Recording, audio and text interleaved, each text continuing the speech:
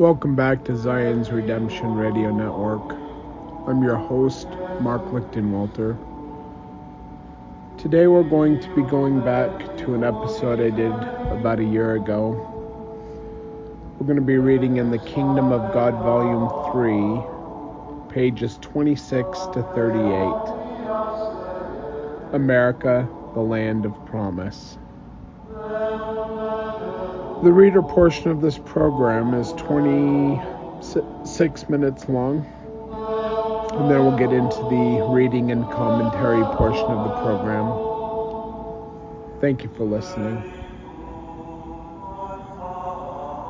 America, the Land of Promise, Kingdom of God Volume 3, pages 26 to 38. Wherefore, this land is consecrated unto him whom he shall bring. And if it so be that they shall serve him according to the commandments which he hath given, it shall be a land of liberty unto them. Wherefore, they shall never be brought down into captivity. If so, it shall be because of iniquity. For if iniquity shall abound, cursed shall be the land for their sakes, but unto the righteous it shall be blessed forever. Nephi, to have a productive garden you have to plant good seed in fertile soil. If you put bad seed in bad ground, your garden will fail. To plant the kingdom of God on the earth, God once more had to find a fertile environment for it to grow. Of all the nations of the earth, the Lord selected America to restore his kingdom. God first gave these blessings to Father Abraham and his children, so his posterity could rule in righteous power throughout the nations of the earth. His grandchildren would become the house, kingdom, of Israel, and of those 12 sons, Joseph was to receive the blessing which would result in his descendants coming to America. Joseph's 2 sons, Ephraim and Manasseh, received the blessing that a nation and a company of nations shall be of thee. Genesis. This prophecy pertained to the last days. Herbert W. Armstrong agreed with the LDS concept that the most remarkable fulfillment of biblical prophecy in modern times was the sudden sprouting forth of the 2 mightiest world powers and -1, a commonwealth of nations forming the greatest world empire of all time. The other, the wealthiest, most powerful nation on earth today. These birthright peoples came, with incredible suddenness, into possession of more than 2/3, nearly 3/4 of the cultivated wealth and resources of the whole world. This sensational spurt from virtual obscurity in so short a time gives incontrovertible proof of divine inspiration. Never, in all history, did anything like it occur. The royal line has continued throughout the kings and queens of Ireland, Scotland, and England. The crown worn by the kings in ancient Ireland had 12 points. The British Commonwealth of Nations is the only company of nations in the history of the world. The United States expanded quickly in numbers, power, wealth and dominion until it has become the greatest power on earth and all within about 200 years of its birth. With the tribe of Joseph dividing into Ephraim and Manasseh, there were 13 tribes in the house of Israel, as represented in the 13 stripes in the flag below, and, coincidentally, America had started as a nation with 13 colonies. Judah and his house were given the blessing to hold the scepter until Shiloh, the Savior, would come. But, of course, when he came, they put an end to him and his kingdom. Joseph's blessing, with the broadest and greatest promises, said his children would go over the wall, the ocean, to the land of the everlasting hills, Rocky Mountains. God was preparing them to receive the kingdom and dash away from outside influences.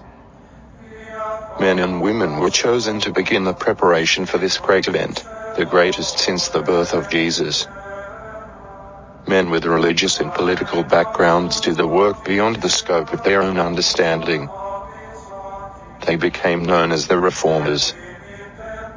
Not only have these religious reformers been inspired to do a work in preparing for the advent of the kingdom of God upon the earth, but others have been raised up for the same purpose. Columbus was inspired to penetrate the ocean and discover this western continent, for the set time for its discovery had come, and the consequences which God desired to follow its discovery have taken place, and a free government has been established on it. The men who established that government were inspired of God: George Washington, Thomas Jefferson, John Adams, Benjamin Franklin, and all the fathers of the Republic were inspired to do the work which they did. We believe it was a preparatory work for the establishment of the kingdom of God. To establish the kingdom of God, there must be laws already in place for the protection of those principles. There was no other nation in 1800 that would have offered such safety for this great work. This was further emphasized by the following: Doctrine and Covenants. And for this purpose have I established the constitution of this land, by the hands of wise men whom I raised up unto this very purpose, and redeemed the land by the shedding of blood. Urson F. Whitney.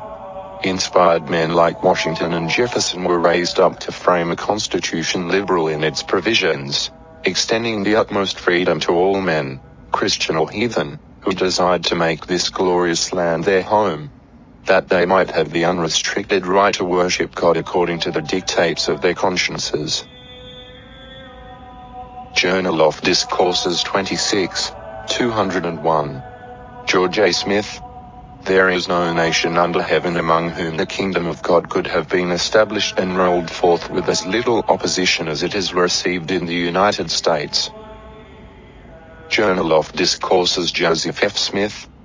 But the Lord Almighty has prepared the way for the coming forth of the kingdom of God in this dispensation by establishing the Republican government of the United States, a government affording the widest liberty and the greatest freedom to man that has ever been known to exist among men, outside of those governed by the direct communication of heaven.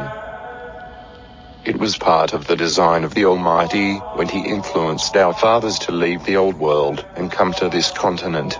He had a hand in the establishment of this government. He inspired the framers of the Constitution and the fathers of this nation to contend for their liberties. And He did this upon natural principles, that the way might be prepared, and that it might be possible for Him to establish His kingdom upon the earth. Journal of Discourses Wilford Woodruff. I will say to the Latter-day Saints that we have been more blessed in this land than has any other dispensation or generation of men. The Lord has been at work for the last 300 years preparing this land, with a government and constitution which would guarantee equal rights and privileges to the inhabitants thereof, in the midst of which He could establish His kingdom. Journal of Discourses in Defense of the Constitution of the United States Constitution contains rights and freedoms seldom found in any other government. It was not formulated quickly, but rather as a tedious labor over weeks of study and research. Ancient and contemporary governments were carefully examined with the object of establishing checks, balances, and freedoms. The Constitution was to limit the power of the government, not the citizens. Power in the hands of a few people in government can be, and always has been, the major fault in political efforts. The 55 men at Philadelphia had little use for any form of government except one that would preserve and protect individual liberties. Of all the churches and political powers in America, 19th-century members of the Latter-day Saint Church probably held the greatest respect and love for the Constitution. In spite of their extreme sacrifices and severe sufferings at the hands of those in government, they still proclaimed their great faith in and respect for the Constitution. However, trying to add a few amendments and improvements to the Constitution, under the banner of the kingdom, was not well received by the Gentile world. Frequently, the Mormons were falsely accused of being unpatriotic or of trying to establish another government inside the United States. In reality, however, they believed that the Constitution was as inspired as their scriptures and should be revered the same.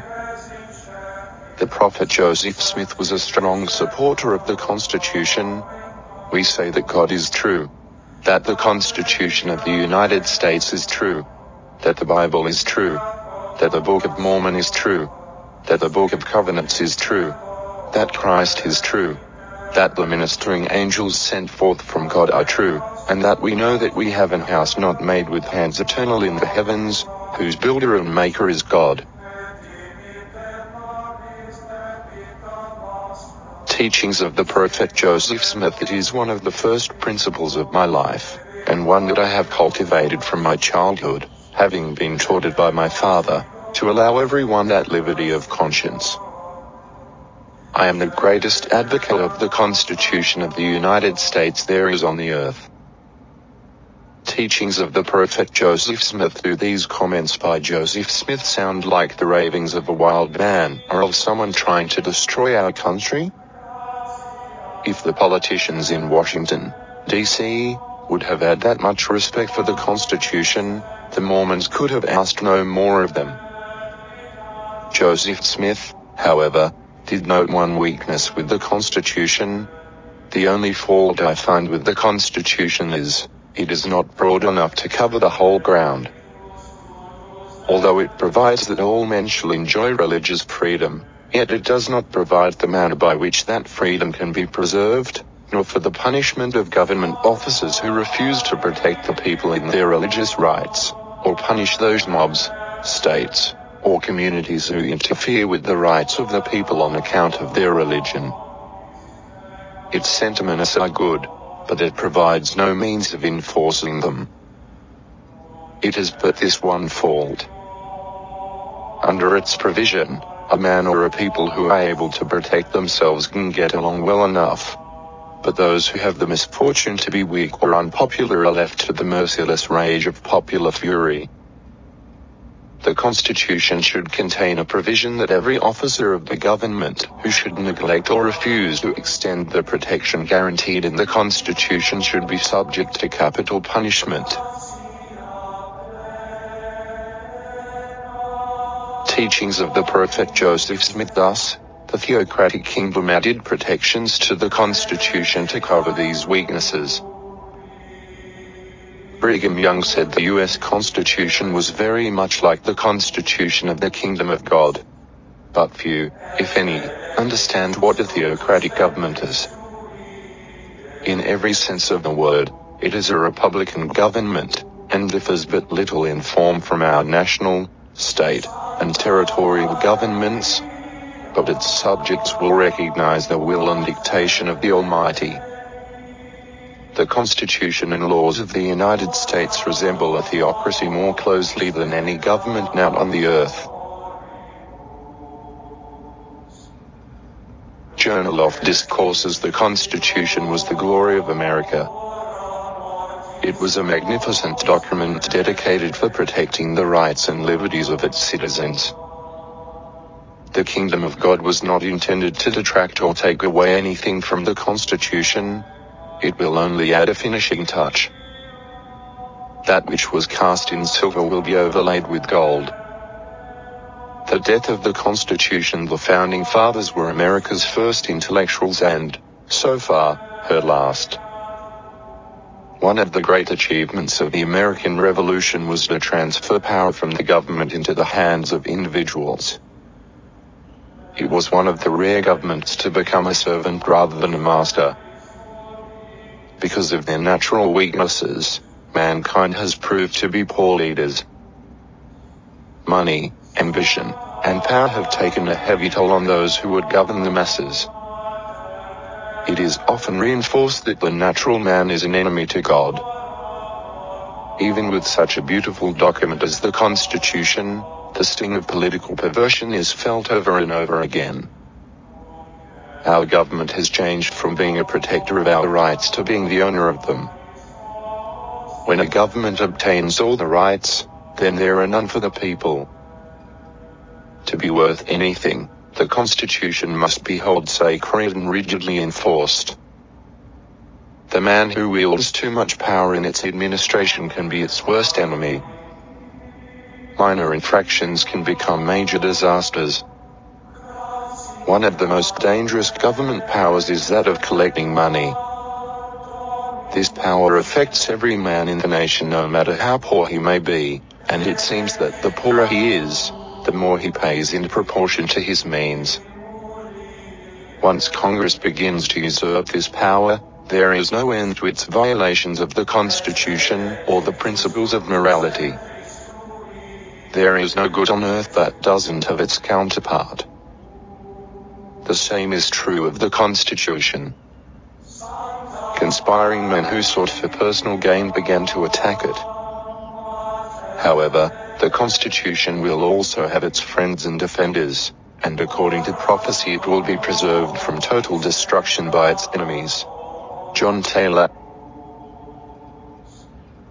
For if the people of this nation are so blind and infatuated as to trample underfoot the Constitution and other safeguards provided for the liberties of man, we do not propose to assist them in their suicidal and traitorous enterprises. For we have been told by Joseph Smith that when the people of this nation would trample upon the Constitution, the elders of this church would rally around the flag and defend it. Journal of Discourses Urson Hyde. It is said that Brother Joseph in his lifetime declared that the elders of this church should step forth at a particular time, when the Constitution should be in danger, and rescue it, and save it. This may be so, but I do not recollect that he said exactly so. I believe he said something like this and that the time would come when the Constitution and the country would be in danger of an overthrow. And said he, if the Constitution be saved at all, it will be by the elders of this church. I believe this is about the language, as nearly as I can recollect it. Journal of Discourses Brigham Young. Will the Constitution be destroyed? No, it will be held inviolate by this people. And, as Joseph Smith said, the time will come when the destiny of the nation will hang upon a single thread. At that critical juncture, this people will step forth and save it from the threatened destruction. It will be so. Journal of Discourses Brigham Young. Every organization of our government, the best government in the world, is crumbling to pieces. Those who have it in their hands are the ones who are destroying it. How long will it be before the words of the prophet Joseph will be fulfilled? He said if the Constitution of the United States was saved at all, it must be done by this people. It will not be many years before these words come to pass. How long will it be before they will be coming here for bread, for the bread of life, and for the bread which sustains the body? Do you know this? You do not. Journal of Discourses America has been a favored nation, above all others, but along with its blessings come the responsibilities of preserving it. Prophecy says that, whatsoever nation shall possess it shall serve God, or they shall be swept off. When we consider the crime and corruption in America today, we know we are in deep trouble. God's judgments will be felt in the political as well as the religious realm. For instance, people in every agency of government take an oath that they will support and defend the Constitution of the United States from all enemies, foreign or domestic, so help me God. Yet, as soon as many of them get into office, they begin to change or ignore the principles of freedom as guaranteed by the Constitution. Even though they may take this oath lightly, God does not. Wilford Woodruff once said, "The Constitution once broken by the rulers of the land, there will be no stopping place until the nation is broken in pieces, and no power beneath the heavens can save this nation from the consequences thereof." He also so envisioned the destructions that are coming upon this nation, and described dead bodies upon dead bodies in Washington, D.C. There have been several different versions of a page entitled, "If I Were the Devil," depicting several things the devil would do to take away the freedom of people and lead them to destruction. My adaptation follows, so the reader can compare the similar conditions that exist in America today. If I were the devil. Here is how I would destroy America. 1. Destroy Christian ethics and morality. 2. Take over the media and tell the people what you want them to hear. 3. Get control of the mining, oil and banking industries. 4. Create wars to burden government with debt. 5. Send billions of dollars, technology and materials to foreign nations, especially those who are opposed to America. 6. Pay off or threaten politicians to do your bidding. 7. Increase the size, power and wealth of the government. 8. Establish individual taxation and then continually increase it. 9. Centralize regulations, codes, laws, courts and police. 10. Increase cheap trade with foreign countries to break down American industries. 11. Create inflations and depressions to steal money and property from the citizens. 12. Get as many people on welfare as possible. 13. Kill the incentive and rights of the people through regulations. 14. Tear down or diminish all national defenses. 15. Abolish the idea of a republic and promote democracy. 16. Steal the nation's gold supplies through national mortgages. 17. Create easy credit, mortgages and credit cards. 18. Promote birth control, abortion, sex and violence. 19. Promote gun control and take away guns and ammunition. 20. Pretend to solve all the problems these objectives have created by telling the people they need a new world government. The death of all nations. If this and other nations do not prepare themselves to receive the kingdom of God, he will proceed without them. Wicked people are only temporary obstacles to the work of God, and they will be hewn down, just as any obstacle when a road is being made. Anything or anyone that opposes the freedom of man is an offense to God. Any nation today that subverts the principles of liberty and virtue is in danger. According to Brigham Young, when a great blessing is bestowed upon a people, and that blessing is not strictly honored and lived to, in proportion to the greatness of that blessing, over and above what has been previously enjoyed, it will be a curse to them. Journal of Discourses in Ancient Times. Kingly powers honored and respected the prophets, that is, Nebuchadnezzar gave heed to the prophet Daniel. But according to Urs and pride, the people of these latter times have strayed so far from a theocratical form of government, that they do not even believe in such things.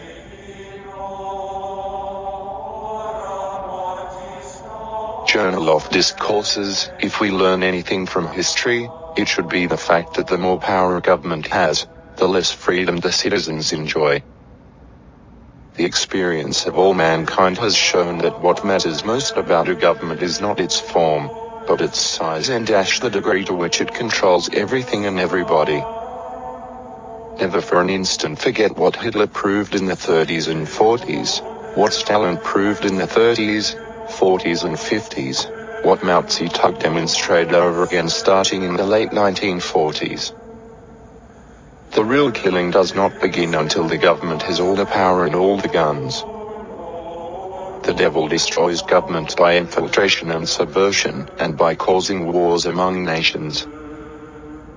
Beware when those nations reach the point that in their corruption, they will destroy themselves. Corruption, they will destroy themselves. 39.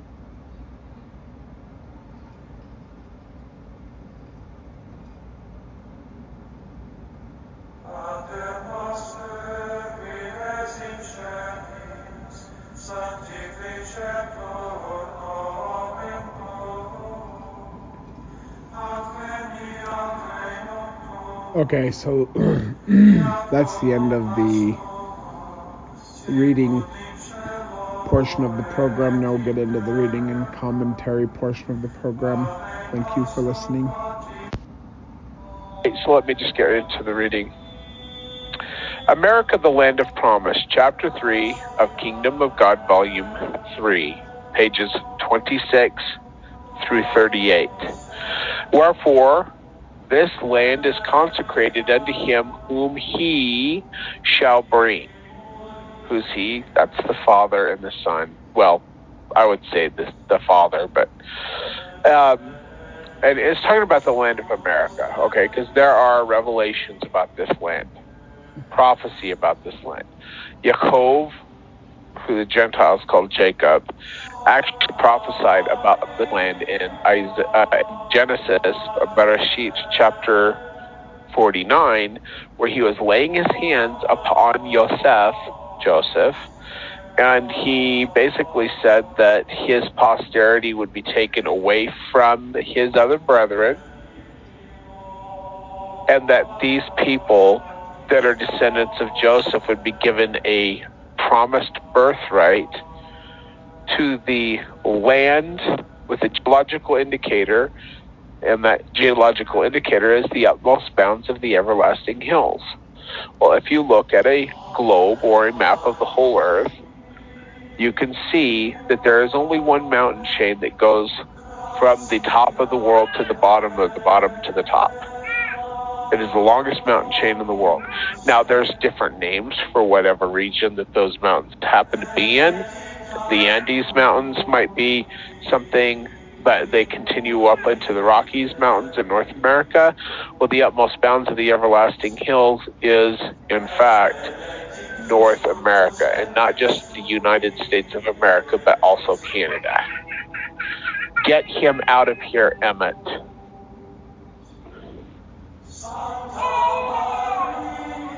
Actually, I'm going to come the other stuff, okay? Okay. All right. So I don't know. Kim, could you hear him crying in the background? Yeah, I could. He was fussy a little, so I could hear him. Yeah, he's a little bit fussy. I'm on my way in. Okay. All right. And if it so be that they shall serve him, and that's Jesus Christ. I'm thinking about it. Get away from me. I'm doing my radio show. Leave me alone. I do not care. I don't know how to teach them to leave me alone when I'm reading. Like, when I'm talking to other adults, they have to interrupt. Like, everybody with kids knows this, that that kids are that way. But anyway, sorry about the distractions. Let's see. And if it so be that they shall serve him, that's Jesus Christ, Yeshua HaMashiach, according to the commandment which he hath given, it shall be a land of liberty unto them. Wherefore, they shall never be brought down unto captivity. If so, it shall be because of iniquity. For if iniquity shall abound, cursed shall be the land for their sakes. But unto the righteous it shall be blessed forever. 2 Nephi chapter 1, verse 7. Kim, can you please take your phone off speaker? I can hear myself. Also, I'm like, who's that man's voice in the background? Is there somebody on our front porch? What is going on? No, it's just me on her speakerphone. Kim, you do have a headset. It's a very nice headset. Okay, you're working on it. That's a new shirt. Where'd you get that shirt? Okay, love you. To have a productive garden, you have to plant good seed in fertile soil. Kim, you need to listen to this. It's about gardening. I have to tease her a little bit because our garden is ridiculous. It got held on. It went from like summertime down to like into the 30s for some reason, like a week and a half ago. And that night, It was ridiculous. And just, oh my gosh, I'm in tangents today. So on June 21st, right at midnight, June 20th, June 21st, on the longest day of the year, I dealt with blizzards 4 times. The mine is it's somewhere between 7,500 and 8,000 feet elevation. And every time I'd go up to get loaded with coal, that's what I do. I drive a coal truck. It's on my truck. And I take coal from the mine down to the power plant so that Southern California can have lots of electricity, because that's where the power goes for the power plant. Anyway, but every time I went up and I got within a couple miles of the mine, it was like snowing, like sideways. And it wasn't just like a little bit. It was like, holy crap, what the heck? It's June. Anyway, but our garden has not fared well. And then the goat jumped a 6-foot high fence. She jumped on, like, she bounced off of one side and up over the other and got into the garden and started eating everything. And the goats love the cherry tree. They love anything that they're not supposed to eat. That's what they eat. So our garden, it needs serious help. So if I'm talking about gardens, it's I know it doesn't have anything to do with the radio show, but I'm always like, Kim, the garden. I'm talking about gardens, Kim. You should listen about the garden. She's like, okay. To have a productive garden, you have to plant good seed in the fertile soil. And I am only saying this because I spent a ton of time rototilling this huge garden, and we spent a lot of money getting the rototiller working. And it is very sad. That's all I can say about that. So if you put bad seed in bad ground, your garden will fail. To plant the kingdom of God on the earth, God once more had to find a fertile environment for it to grow. Of all the nations of the earth, the Lord selected America to restore his kingdom. And he actually restored the utmost bounds of the everlasting hills to restore his kingdom, complete with representative government, a constitutional government whose founders accepted and promoted the inalienable, meaning you cannot put a lien on the rights of the people. Most people say unalienable rights of the people, because we are the children of God. We don't get our rights from man. We get our rights from God. Anyway, but this is the land where the restoration had to happen, because there was no other place on earth that it could happen. And it had to happen in a specific time when it could happen, because there was no other time in history when it could happen. Anyway, but especially in this last dispensation of the earth, of the telestial history of this earth. So God first gave these blessings to Father Abraham and his children, so his posterity can rule in righteous power throughout the nations of the earth. His grandchildren would become the house or the kingdom of Israel. And of those 12 sons, Yosef was to receive the blessings which would result in his descendants coming to his birthright land of the utmost bounds of the everlasting hills, which is America, which is Canada and the United States. Joseph's 2 sons, Ephraim and Manasseh, received the blessing that a nation and a company of nations would be of thee. That's Genesis chapter 35, verse 11. This prophecy pertained to the last days. Herbert W. Armstrong, love his work. His writings are awesome. Agreed with the LDS concept that the most remarkable fulfillment of biblical prophecy in modern times was the sudden spreading forth of the two mightiest world powers. One, a commonwealth of nations forming the greatest world empire of all time. The other, the wealthiest, most powerful nation on earth today. This birthright people came with incredible subtleness into possession of more than 2/3, nearly 3/4 of the cultivated wealth and resources of the whole world. The sensational spurt from the virtual obscurity in so short a time gives incontrovertible proof of divine inspiration. Never in all history did anything like it occur. And quote the Plain Truth, and that's a Plain Truth magazine, which is by Herbert W. Armstrong. He's passed away, by the way. And he was he started a religious organization, and right now it's escaping my mind. But he wasn't LDS, but he was awesome. Anyway, but this comes out of the Plain Truth magazine, April 1979, page 7. The royal line has continued through the kings and queens of Ireland, Scotland, and England. The crown worn by the kings in ancient Ireland have 12 points. The British Commonwealth of the Nations is the only company of nations in the history of the world. The United States expanded quickly in numbers, power, wealth, and dominion until it has become the greatest power on earth, all within about 200 years of its birth.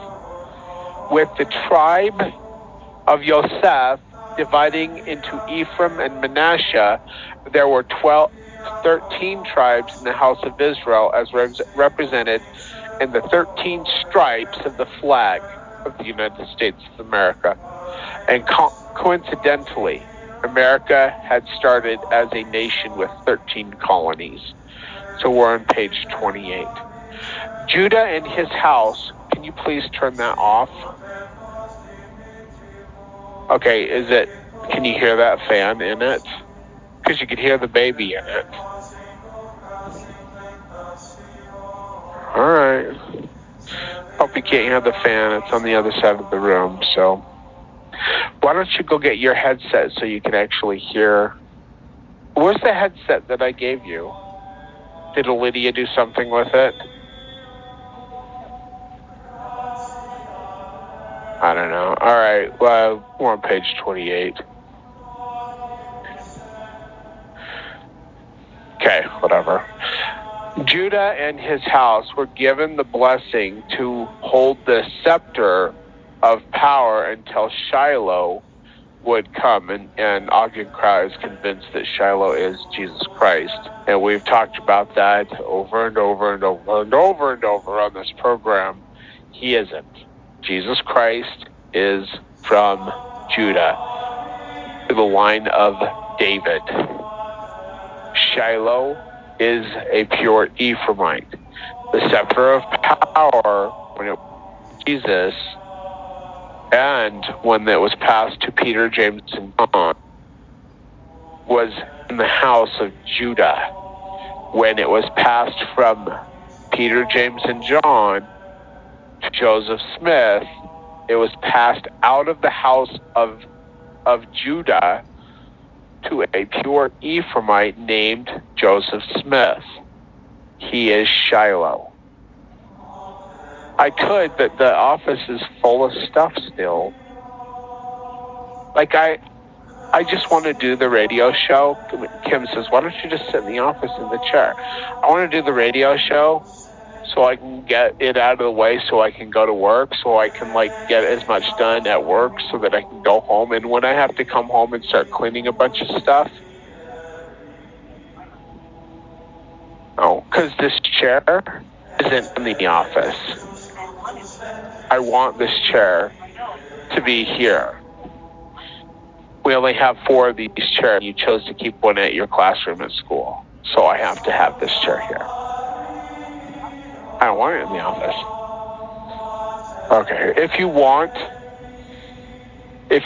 to get the kids to clean the office, I guess we can take my 25-year-old leather behemoth of a chair in there.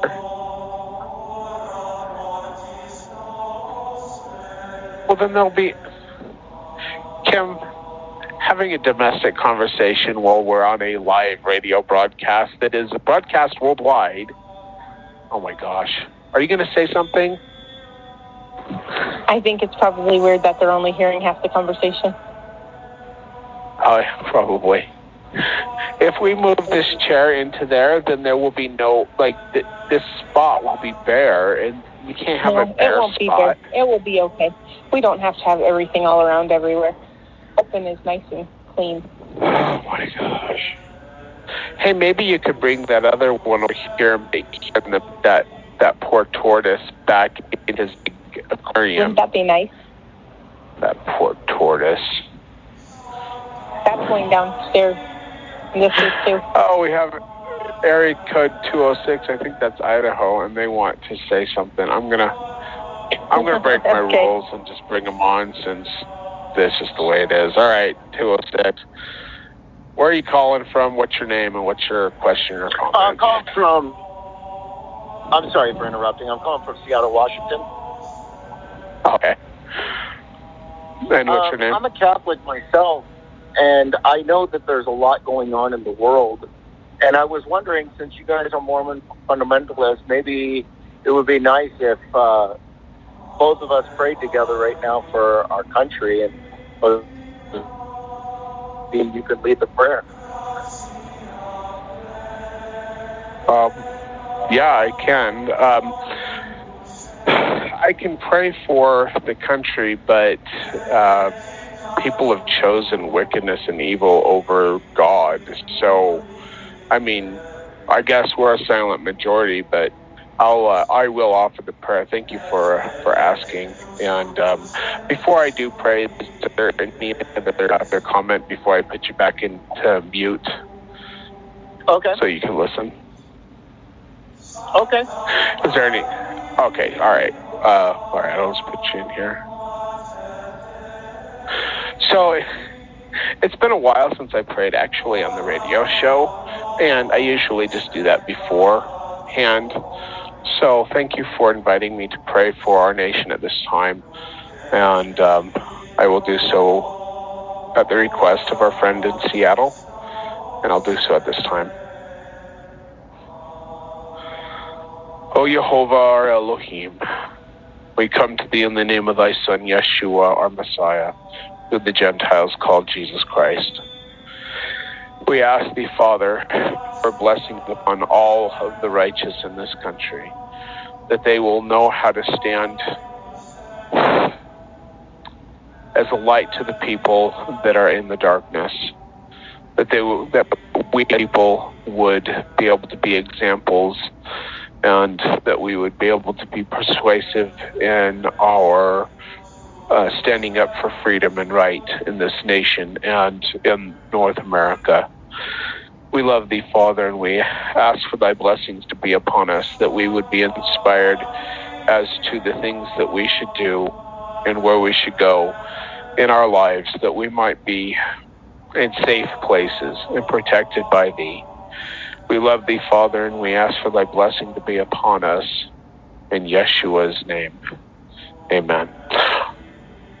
So thank you for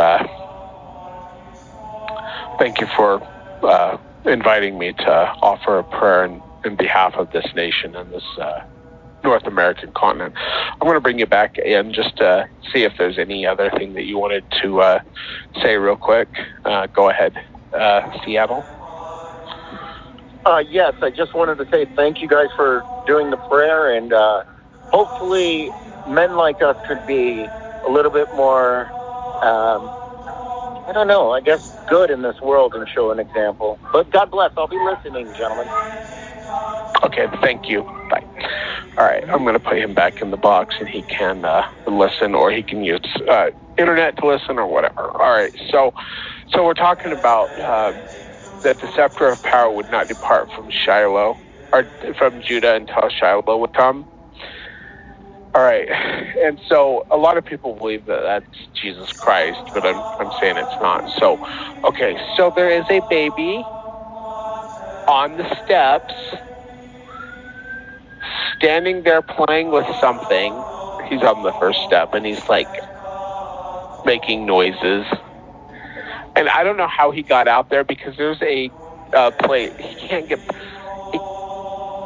get past the living room. I don't know. Anyway.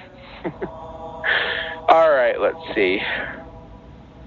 So, but we're going to... okay, so Ogden Kraut believes that Shiloh is Jesus Christ. So we're just going to read what Ogden says, because I'm going to read it all, even though I disagree with him. So, of course, when Shiloh came, they put an end to him and his kingdom. Joseph's blessing with the broadest and greatest promises said his children would go over the wall, which is a metaphor for the ocean. The ocean was a wall that people could not cross until the technology was greater, unless they were, protected and led by God. It was basically a wall. So that Joseph and his posterity would go over the wall, which is the ocean, to the land of the everlasting hills, which, like I said, is the Rocky Mountains and the Andes Mountains. And it was the utmost bounds of the everlasting hills would be the land and birthright land of Joseph and his posterity, and that is North America. Joseph was preparing them to receive the kingdom away from outside influences. Men and women were chosen to begin the preparation for this great event, the greatest since the birth of Jesus. Men with religious and political backgrounds did a work beyond the scope of their own understanding. They became known as the Reformers. Not only have these religious reformers been inspired to do a work in preparing for the advent of the kingdom of God upon the earth, but others have been raised up for the same purpose. Christopher Columbus, was inspired to penetrate the ocean and discover this western continent. For the set time for its discovery had come, and the consequences which God desired to follow its discovery had taken place. A free government has been established on it, and men who established that government were inspired of God. George Washington, Thomas Jefferson, Adams, Benjamin Franklin, and all the fathers of the Republic were inspired to do the work which they did. We believe it was a preparatory work for the establishment of the kingdom of God, and that is, end quote, George Q. Cannon by Millennial Star Magazine, volume 26, page 114. So, I've got a little bit of a tangent. All right, so yesterday there was rioting in Salt Lake City, Utah. I wasn't watching it. I didn't even know it existed until, I just felt like about 9 o'clock at night, and my mom usually wakes up at 4 in the morning, so it's very rare for her to be up that late, but I felt like I needed to call her. And I said, well, what are you doing, Mom? And she said, I'm watching on the news that there's protests and rioting going on in Salt Lake.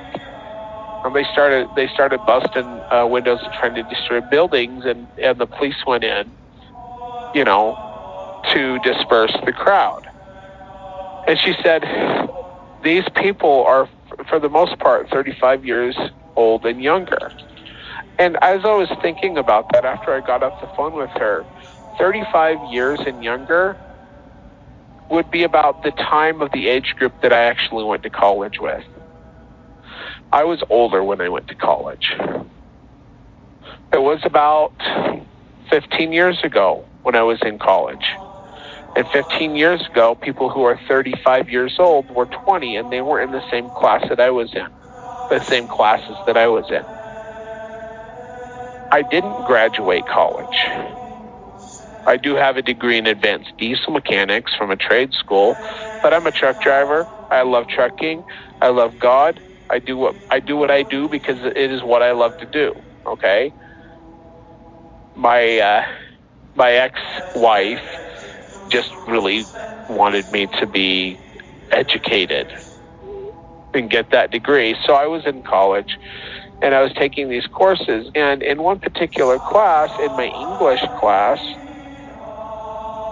which I loved, by the way, it was my second favorite class behind speed reading, and also in that speed reading course, we also learned the roots of like words in Latin and Greek and in different languages, and it was awesome, and I loved it.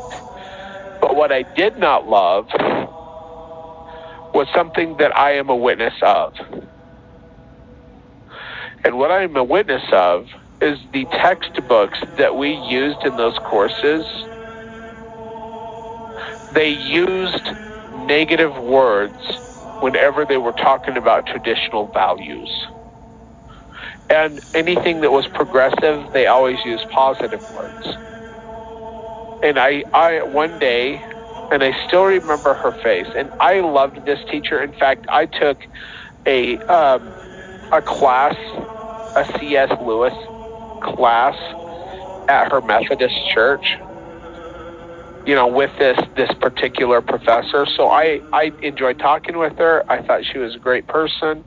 But what I had a problem with was the textbooks that she was forcing her students to read were brainwashing the students against traditional values and using very negative connotations against anything family or traditional, whatever. And everything that was like, anything that was talked about that was like something that the progressive and the liberals would talk about, everything was positive. And I said to her one day in class, because I don't care who you are, if I see something, I'm going to say something, which embarrasses my wife to death sometimes. And she's got plenty of stories to tell, but I don't care. I'm going to stand up for truth and let the consequence follow. I said, how is it that you and this university are going to use these textbooks to brainwash these kids who are like 17, 18, 19, 20, 21, young kids who had no life experience, had no critical thinking skills, that they were going to sit there and brainwash the students with these words in these textbooks? It was disgusting. And that was like the less of the liberal English classes that I was in. I actually dropped out of the first English class because, like the textbooks in that other lady's class were ridiculous, for one. But also part of the grade was that we had to volunteer time at some charity or something for our English class grade. Well, I'm sorry, but my circumstances didn't allow me to have time to be running around doing all this volunteer work. Like at the time, I was Elders Quorum secretary at church, so I was already doing that. Every other night, I would drive a truck from 6 p.m. to 6 a.m., hauling gypsum from basically St. George, Utah, just over the border in Arizona, down to Las Vegas, back and forth, and also doing, that was belly dumps, and then I also did air slide or pneumatic bulker. I did specialty work too. So I'm driving every other night for 12 hours. I'm going to school every single day, and then every other night I would sleep.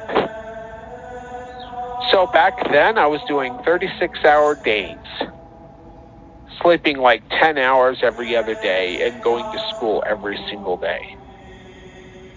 And they were going to try to brainwash me with these textbooks. Now, this is a fulfillment of what Nikita Khrushchev was talking about when he addressed UN General Assembly, and I think it was 1956, where he said that he would not have to fight a war against the United States, that we were so gullible that they would give us a little bit here and a little bit there until we swallowed socialism whole, communism whole.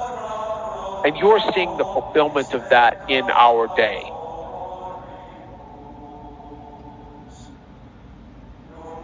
People who go to university are often brainwashed away from their traditional values by these socialists who are nothing more than communist agents, whether they know it or not, for the destruction of this country and the destruction of the founding principles of our nation. Because Satan hates the freedoms that you have.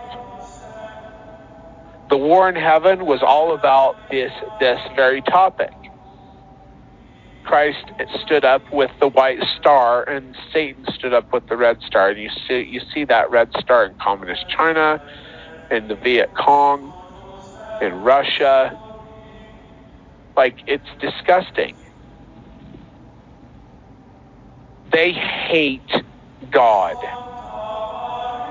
They hate freedom. They hate the plan of salvation, and they will do anything that they can to destroy it. Now, we know from the doctrine of Baalim or Balaam, you know, the guy that had the talking donkey. Well, there was more to him than that stupid story. He taught one of the pagan kings that in order to destroy Israel, you have to get them to be wicked, and that as long as they were righteous, they would not be able to be destroyed. God would protect them. There would be a supernatural force against their destruction. The Soviets knew this because they are from Satan. Their God is the devil. And they knew that they would never be able to destroy the United States of America until they subverted this nation, introducing iniquity and wickedness into this nation so that this nation could be destroyed by the rot of socialism that has come into this nation that is trying to control and to overthrow and destroy everything today.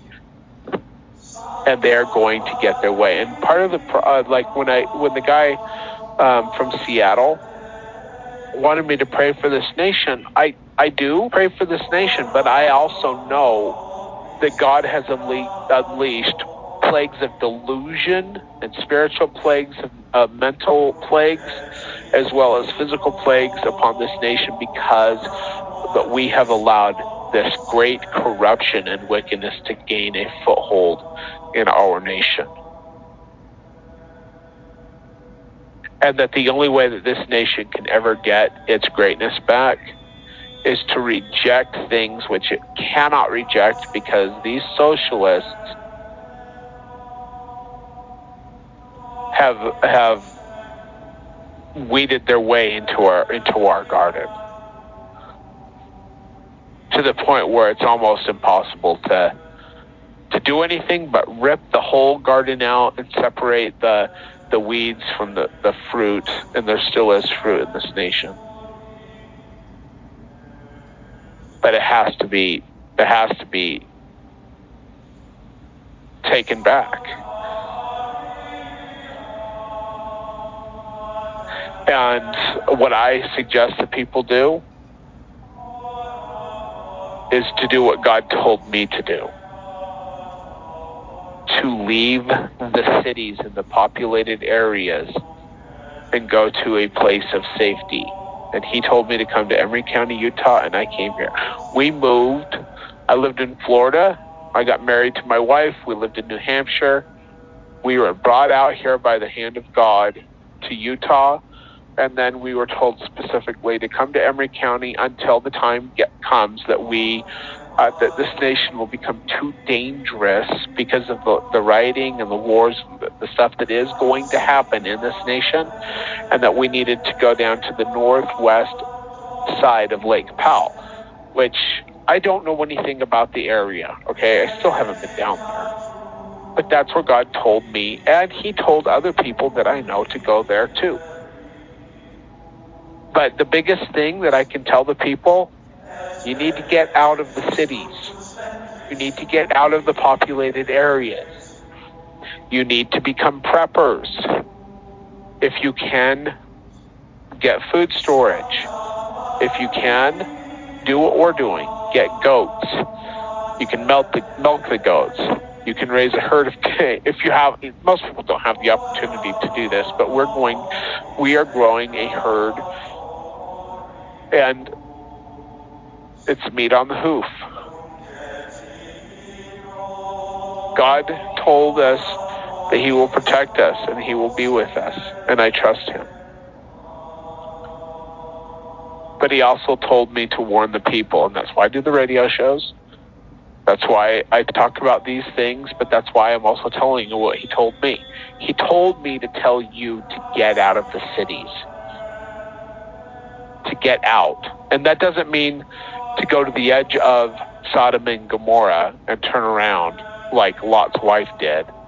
That means to get out of the cities completely. Them be destroyed. The wicked will destroy the wicked, and the slothful righteous who are there will go down in the flames with it. When God is ripping up his garden, sometimes some of the fruit gets destroyed. The fruit needs to uproot itself and to flee the cities. Period. End of story. Not go from Salt Lake City down to Nephi. That's still part of the Wasatch Front. It's better. You know, I mean, if you believe the canal prophecy of Bishop John, I think it's John Coyle, Bishop Coyle, like maybe south of the canal is a better place for you to be than north of the canal. And I'm talking about this canal, the Salem Canal. But you know what? That's still in the cities. And the time will come when there will be an invasion in this nation where China, Russia, and other nations will come into this nation to try to overthrow it and take it. But before all that happens, this nation is going to be weakened by rioting and looting and death and destruction and civil wars within its boundaries. So I'm only 21% through with the reading, and I need to get into continue reading. So I'm sorry I just go off on these tangents. But continuing, to establish the kingdom of God, there must be laws already in place for the protection of those principles. There was no other nation in 1800 that would have offered such safety for this great work. This was further emphasized by the following, and we're on page 29 for those of you who are reading along. In the Doctrine and Covenants, quote, "And for this purpose I have established the constitution of this land, by the hands of wise men whom I raised up unto this very purpose, and redeemed the land by the shedding of blood."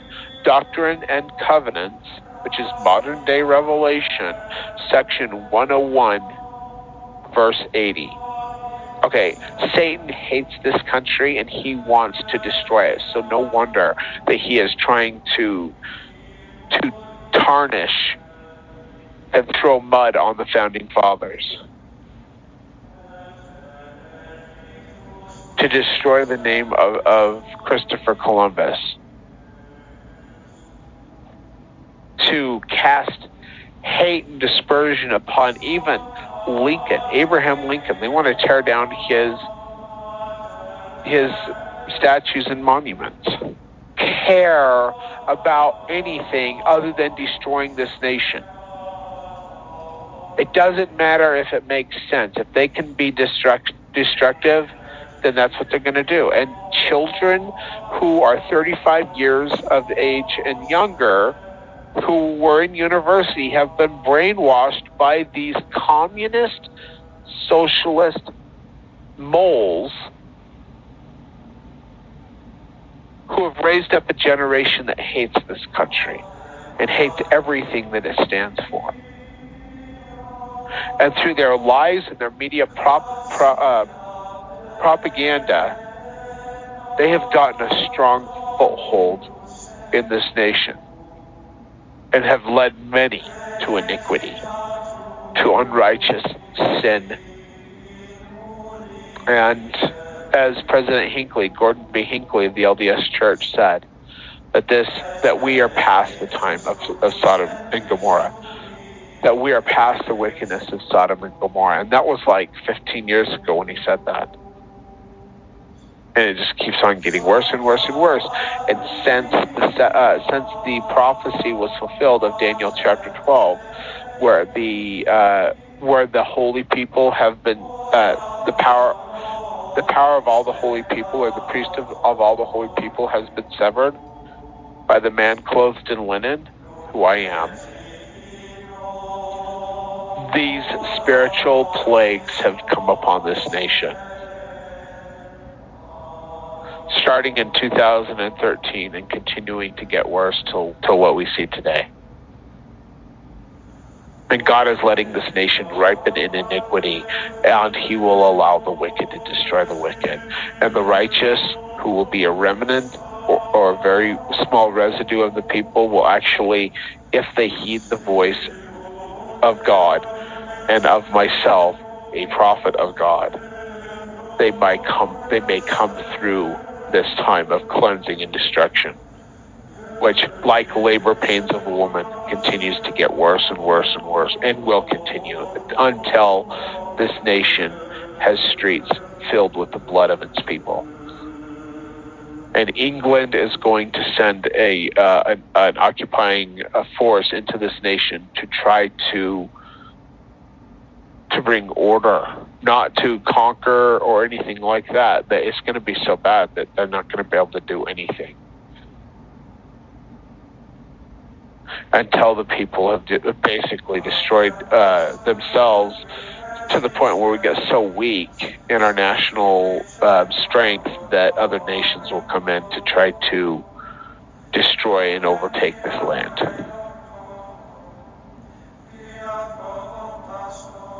Then when the people of God, who God protects, are righteous to the point where God actually comes down among them, as he wanted to do in Nauvoo, and gives them the fullness of the priesthood, that's when the prophecy is fulfilled, when two of them should put 10,000 to flight, because they would have the power of God, like Enoch and Elijah and Moses and Jesus and myself. I received the fullness of the priesthood in 2003 under the direct hands of our Father in the flesh, not a spirit, a physical being. And as Jesus Christ said, a spirit hath not flesh and bones as you see me have. These people who believe that Jesus is a spirit, or the Father is a spirit,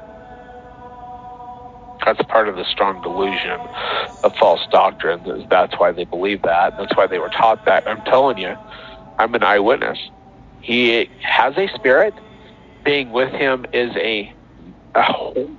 just a huge spiritual experience. But he has a body of flesh and blood. Or not blood, but flesh and bones. Solid and tangible. And how do I know that? Because not only did he put his hands on my head and I felt that, I also embraced him in a hug. And I felt his flesh in my arms. And I felt his arms around me as well. Wasn't a dream, wasn't a vision, wasn't an out-of-body experience. It was my flesh in his presence, embracing him in the flesh, being transfigured by his power.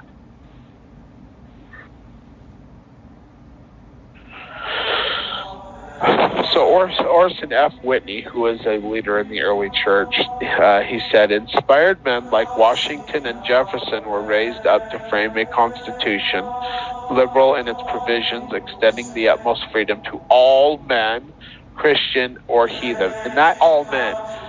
That they only did what they did with the whole slavery thing because they needed to form the nation, and then they would root out the slavery. Within 100 years of the institution of the Declaration of Independence and the Bill of Rights and the Constitution, that was addressed and abolished. They did not choose to allow slavery in this nation, but they had to allow it because they couldn't get the 13 colonies all in line. The 3/5 clause was actually a stroke of genius. It didn't mean that black people were considered a lesser value in the sight of God. It meant that slave owners on plantations who controlled the votes of their slaves wouldn't have the power of forcing those slaves to vote and get more delegates in Congress. If it wasn't for the 3/5 clause, they would not have been able to move as quickly as they did to completely abolish slavery in this nation. But your socialist, communist moles in the universities don't want you to think that way. They want you to hate this nation and hate the founding fathers and hate your constitutional rights so that they can destroy you. And they turn everything topsy-turvy. Right is wrong and wrong is right because they want this nation to be destroyed. Period. End of story. That God desired to place men in authority, the founding fathers who desired to make this land glorious and their home, that they might have the unrestricted right to worship God according to the dictates of their own conscience. That quote comes from Journal of Discourses, Volume 26, page 201. Now, I got to get a drink real quick because I am fighting off a cough, so hold on just a second.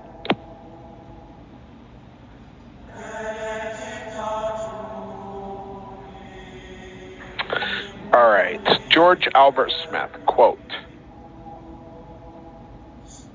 "There is no nation under heaven among whom the kingdom of God could have been established and rolled forth with as little opposition as it has received in the United States of America." Journal of Discourses, Volume 6, page 364. You know what I really love about these quotes? These people were actually chased out of the United States by people who represented this government.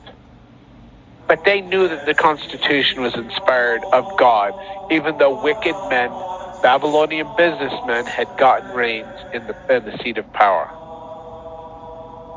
They stood up for the constitutional rights and values of the people, because God is the one that ordained these things. God's the one that brought this forth. He used imperfect, flawed men, the 56 signers of the Declaration of Independence. He used them. And Thomas Jefferson, who wrote the Constitution, an imperfect man, and inspired them with a perfect form of government. It's not completely perfect, but in the celestial age of this earth, it's as good as we're going to get. And the socialist utopia that they want is a lie.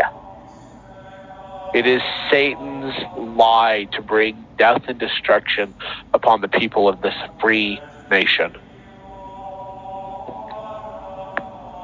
And as Ronald Reagan once stated back in the 80s, if this nation is overthrown, it is the last stronghold of right and freedom in the world. If this nation is destroyed, God help us all. Joseph F. Smith stated, who was the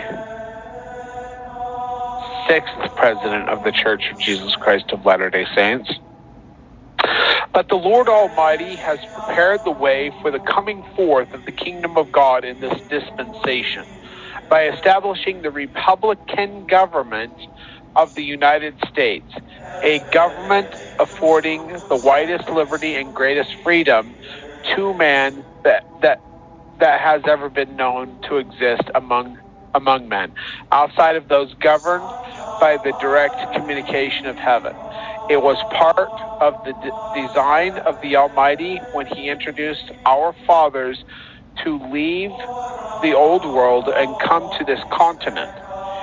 He had a hand in the establishment of this government. He inspired the framers of the Constitution and the fathers of this nation to contend for their liberties, and He did this upon natural principles, that the way might be prepared and that it might be possible for Him to establish His kingdom upon the earth." Journal of Discourses, volume 22, page 22. And let me just say, okay, I agree with most of that statement.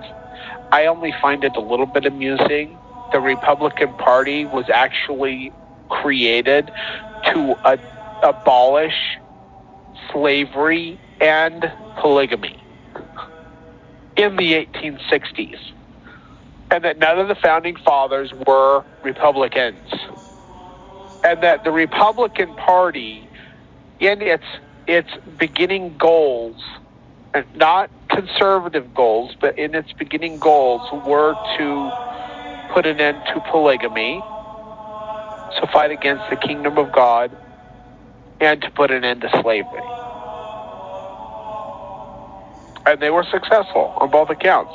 And now most of the people in the LDS Church are Republicans, which, good, and I'm glad for that, because I'd rather be an American than a Democrat. But this Republican Party goes against your ability to live the way that you believe that you should live in a nation with so-called religious freedoms.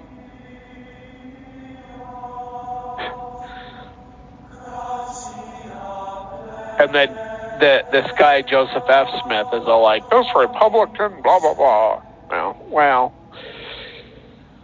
maybe he was using the words because he understood that this nation is a democratic, a constitutional republic. I can't remember how they put it, but anyway, I'll continue on. Wilford Woodruff stated, "I will say to the Latter-day Saints that we have been more blessed in this land than has any other dispensation or generation of men. The Lord has been at work for the last 300 years, preparing this land with a government institution which would guarantee equal rights and privileges to the inhabitants thereof."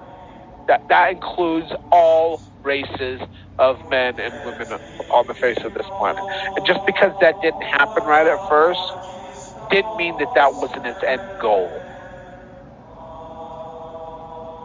Continuing on. "In the midst of which He could establish His kingdom." Journal of Discourses, volume 15, page 10. "In defense of the Constitution, the United States Constitution contains rights and freedoms seldom found in any other government. It was not formulated quickly, but rather as a tedious labor over weeks of study and research. And Thomas Jefferson's library at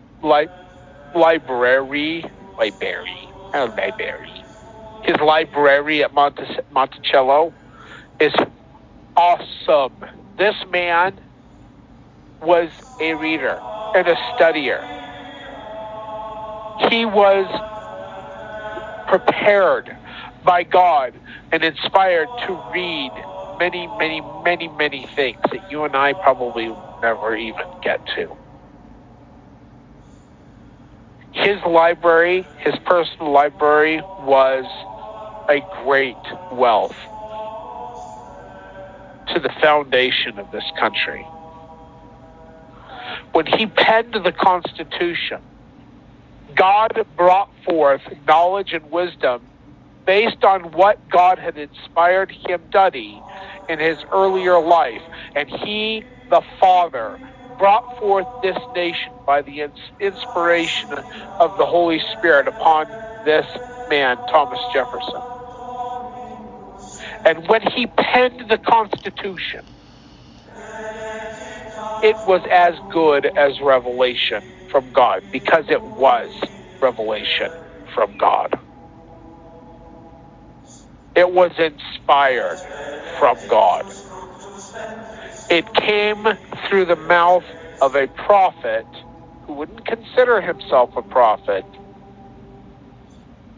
who had the gift of bringing forth God's truth upon the face of this earth in the Constitution.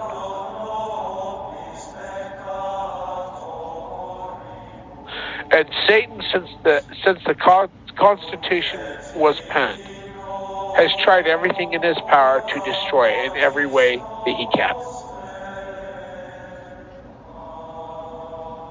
And to disparage Thomas Jefferson because of his mortal weaknesses and some of his personal hypocrisies.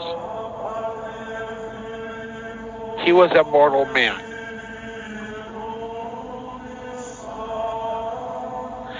He who is without sin, you cast the first stone. But the document that he penned was from God, given to a people who would lose it if they became full of iniquity, which we have. And if this Constitution is saved, it will be by those righteous who uphold its values. Whether in the LDS Church or among the tribe of Ephraim, whatever. Ancient and contemporary governments were carefully examined with the object of understanding checks and balances and freedoms. That's Thomas Jefferson. That library in Monticello. Like God, okay, so Thomas Jefferson and myself have some things in common.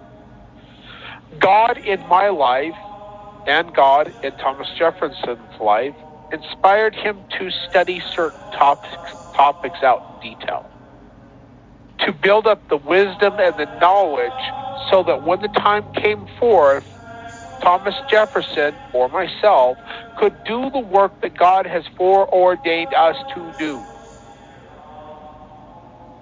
If Thomas Jefferson had not studied and read and pondered all of the things that he did, he would have been an empty vessel that God would not have been able to use to pen the Constitution of the United States. God in my life has told me specific times over the last 30 years, study this, study this, study that, study this, study that, focus on this, focus on that. For 3 years, he had me study in depth the Founding Fathers and the Constitution. He's had me focus on different things at different periods in my life because he knew that I would come forth as his witness and have to talk about these things.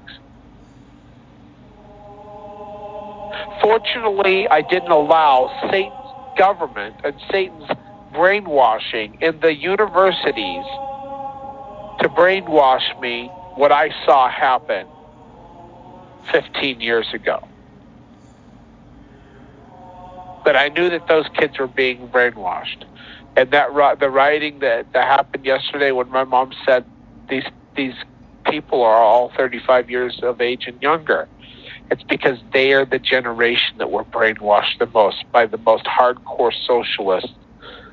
And the generation that's coming up now, they're getting it. They're getting the brunt of it too.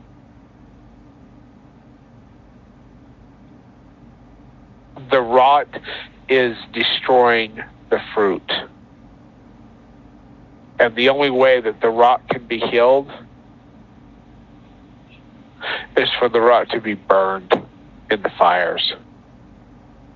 And you're going to see it in this nation.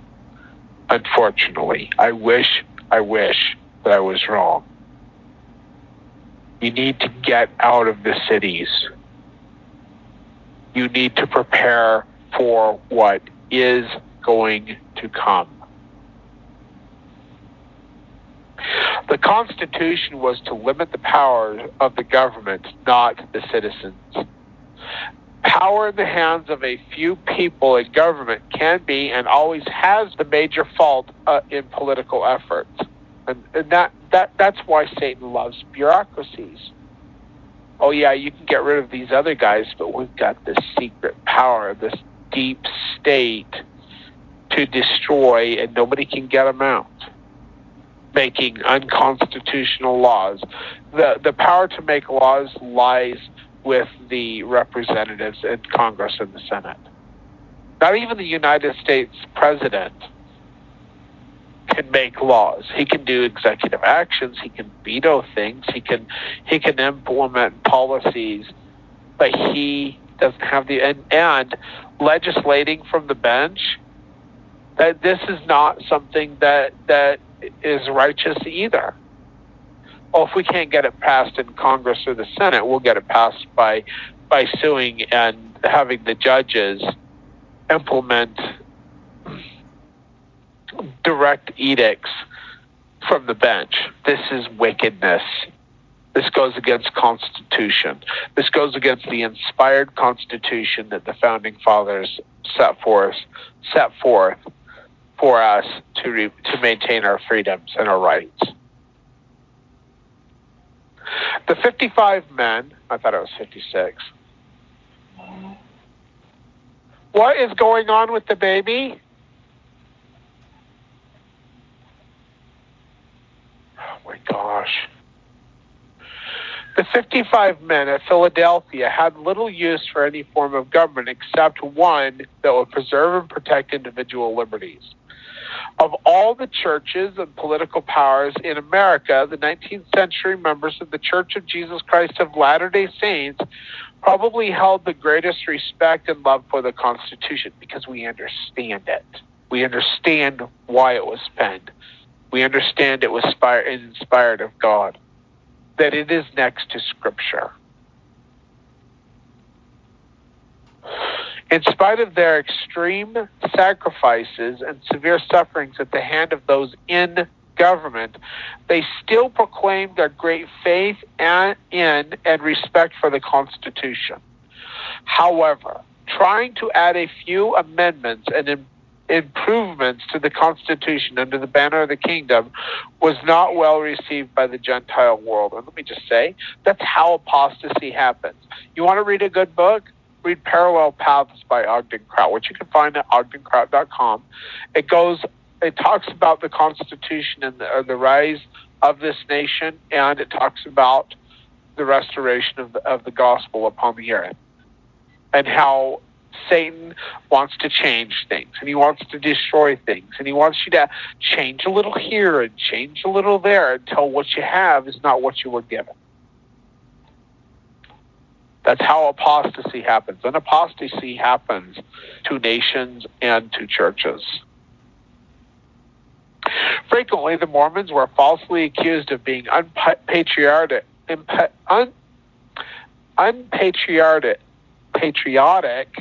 or of trying to establish another government outside the United States. And you know what? They did that because they had to.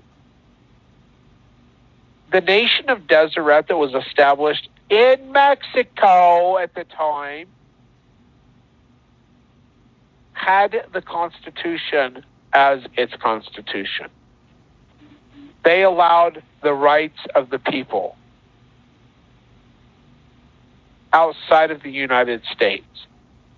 And when the United States finally decided to come out here and to make this part of the United States, they went along with it, even though the United States has trampled on the constitutional rights of the people. Continuing, in reality, however, they believed that the Constitution was as inspired as Scripture, and should be revered the same. The prophet Joseph Smith was a strong supporter of the Constitution. And let me just tell you, if you were a liberal member of the Church of Jesus Christ of Latter-day Saints, I feel sorry for you. I know that offends people. If you say that Joseph Smith was a prophet, then maybe you should follow his leanings towards these topics. Here's what Joseph Smith said. We say that God is true, that the Constitution of the United States is true, the Bible is true, and that the Book of Mormon is true, and that the Book of Covenants is true, that Christ is true, that this ministering of angels sent forth from God are true, and that we know that we have an house not made with hands, eternal in the heavens, whose builder and maker is God. Teachings of the Prophet Joseph Smith, page 148.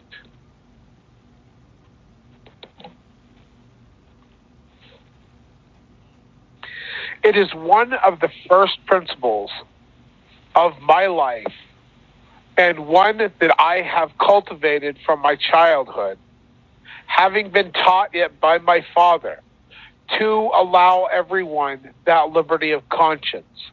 And I am the greatest advocate of the Constitution of the United States that there is on the earth. Teachings of the Prophet Joseph Smith, page 326. Do these comments by Joseph Smith sound like the ravings of a wild man or someone trying to destroy our country? If the politicians in Washington, D.C. would have had that much respect for the Constitution, the Mormons could have asked no more of them. Joseph Smith, however, did note on one weakness with the Constitution, and I actually agree with him on this. Quote, "The only fault I find with the Constitution is it is not broad enough to cover the whole ground. Although it provides that all men shall enjoy religious freedom, yet it does not provide the manner by which that freedom can be preserved, nor for the punishment of the government officers who refuse to protect the people and their religious rights, or punish those mobs, states, or communities who interfere with the rights of the people on account of their religion. Its segments are good. Its sentiments are good, but it provides no means by enforcing them. It has but this one fault. Under its provisions, a man or a people who are able to protect themselves can get along well enough. But those who have the misfortune to be weak and unpopular are left to the merciless rage of the population, of popular fury. The Constitution could contain a provision that every officer of the government who should neglect or refuse to extend the protection guaranteed in the Constitution should be subject to capital punishment. I absolutely agree. Absolutely agree. That was Teachings of the Prophet Joseph Smith, page 326 and 327. Thus, the theocratic kingdom added protections to the Constitution to cover these weaknesses. Brigham Young said that the Constitution was very much like the Constitution of the Kingdom of God, but few, if any, understood what a theocratic government is. In every sense of the word, it is a republican government and differs but little in form from our national, state, and territorial governments. But its subjects will recognize the will and dictation of the Almighty. The Constitution and the laws of the United States resemble a theocracy more closely than any government now upon the face of the earth. Journal of Discourses, Volume 6, page 300. The Constitution was the glory of America.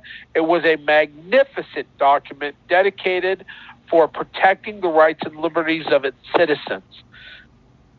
The kingdom of God was not intended to detract or to take away anything from the Constitution. It will only add a finishing touch. That which was cast in silver, the Constitution, it will be overlaid with gold in God's kingdom. The death of the Constitution. The Founding Fathers were America's first intellectuals so far, and so far her last.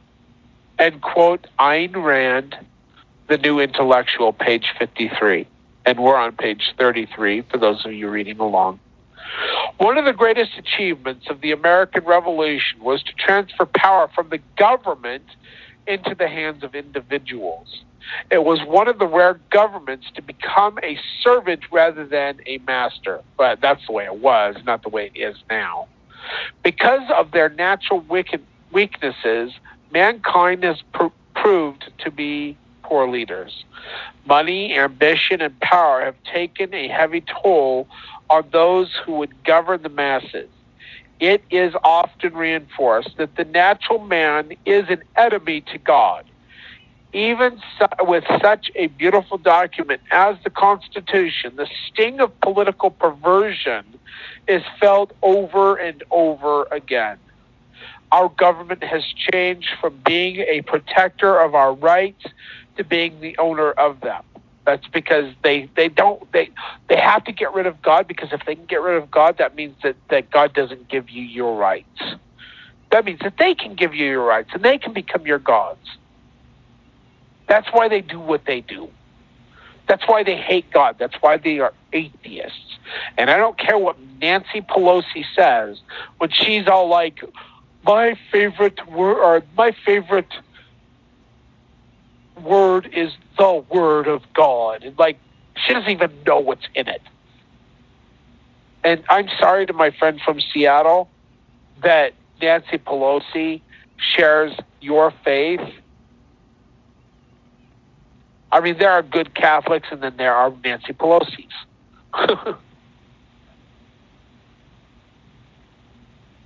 Who are disgusting, who hate this country, and have gotten into power in districts of this country that hate this country. They hate this country. They have been brainwashed by the lies of media propaganda, which come from their father, Satan, who hates your personal liberties and wants to deny you everything that God wants for you. Continuing on, when a government obtains all the rights, then there are none for the people. When the government is in charge of all your rights, then you don't get any unless they give you the privilege of having them. And over the last 150 years, since the foundation of this country, they have tried to take more and more power away from you and take your rights from you. And you are basically a free-roaming chicken, a free-roaming slave in a tax farm. And if you think you're free, well, you're free to roam around as long as you pay your master. You can roam around the plantation as long as you give authority and power to your masters. But you're still a free people. No, you're still a people in bondage. But you don't even know it. Satan's got this thing wrapped around your throat, and you don't even know that you are in danger of being destroyed. One wrong step, and you're hanging by the noose. To be worth anything, the Constitution must be held sacred and rigidly enforced. The man who wields too much power in its administration can be its worst enemy. Minor infractions can become major disasters.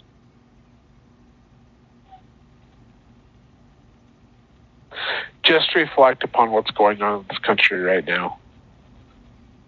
A minor infraction can become a death sentence in this country right now because of jackbooted thugs with too much power. One of the most disastrous government powers is that of collecting money. This power affects every man in the nation, no matter how poor he may be. And wow, well, how is that possible? And I was thinking about this when I first read it. If the government takes so much of your wealth that you, a business owner, cannot employ another person, it affects the poor. So they take your wealth as a business owner and then they feed it to somebody that you would have employed in welfare. And thus lock this person in generational welfare. When I was a missionary in Savannah, Georgia, I met these men, able-bodied men, living in the hood, who refused to get jobs because they were on government assistance.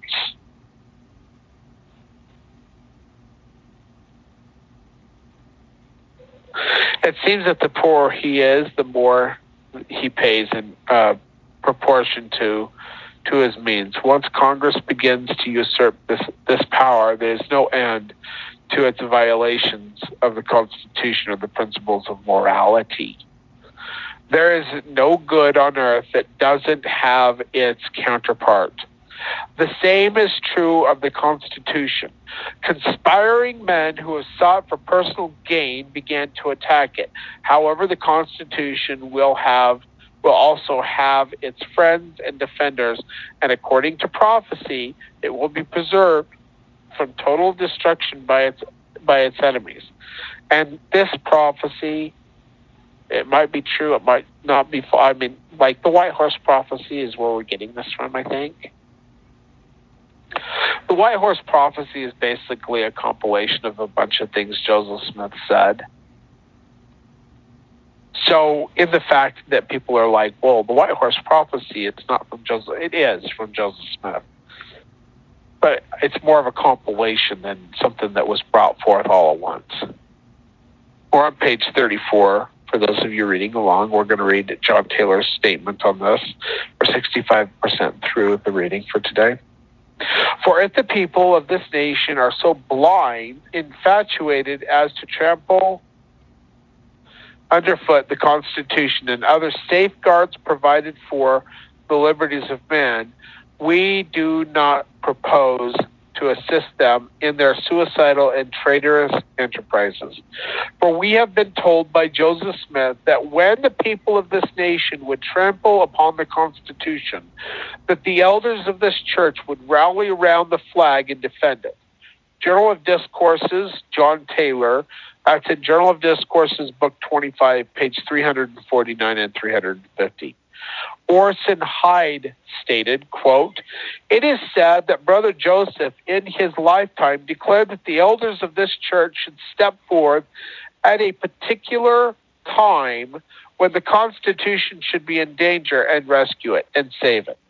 This may be so, but I do not recollect that he said exactly so. I believe he said something like this, that the time would come when the Constitution in the country would be in danger of overthrow. And said Joseph Smith, if the Constitution be saved at all, it will be by the elders of this church. And I believe this is about the language as nearly as I can recollect it." Journal of Discourses, Volume 6, page 152. Brigham Young also stated, "Will the Constitution be destroyed? No. It will be held inviolate by this people. And as Joseph Smith said, the time will come when the destiny of the nation will hang upon a single thread." Joseph Smith said silk thread, single thread. "At that critical juncture, this people will step forth and save it forth from the threat of destruction. It will be so." Journal of Discourses, Volume 7, page 15. Brigham Young also stated, "Every organization of our government, the best government in the world, is crumbling to pieces." And he died in 1877. So all this is between 1852 and 1877. "Those who have it in their hands are the ones who are destroying it. How long will it be before the words of the prophet Joseph will be fulfilled? He said if the Constitution of the United States were saved at all, it must be done by this people. It will not be many years before these words shall come to pass. How long will it be before they will be coming here for bread, for the bread of life, and for the bread which sustains the body? Do you know this, or do you not? Journal of Discourses, Volume 12, page 204. Other prophets have seen that people will be coming to the Salt Lake Valley, and that Brigham Young saw in vision, supposedly, from Salt Lake to Tooele. That's a long distance. There would be so many people that would come that they would be in danger of famine. Not because of the loss of harvest, but because there would be so many people. America has been a favored nation above all others. But along with its blessings come the responsibilities of preserving it. Prophecy says that whatsoever nation shall possess it, this nation, this North American continent, shall serve God, or they shall be swept off. That's in the Book of Mormon, the stick of Ephraim. When Jesus said, other sheep I have which are not of this fold, and then he died. He didn't go to anyone else. He said, other sheep I have which are not of this fold, them also must I bring, and there shall be one fold and one shepherd. Guess what? There were lost tribes of the house of Israel who still had prophets, even though they were taken captive or they left Jerusalem. They still had prophets. The Book of Mormon is a record of those people, and it is talked about in Ezekiel chapter 37. It is the stick or record of the tribe of Ephraim. The Bible is the stick or record of the tribe of Judah.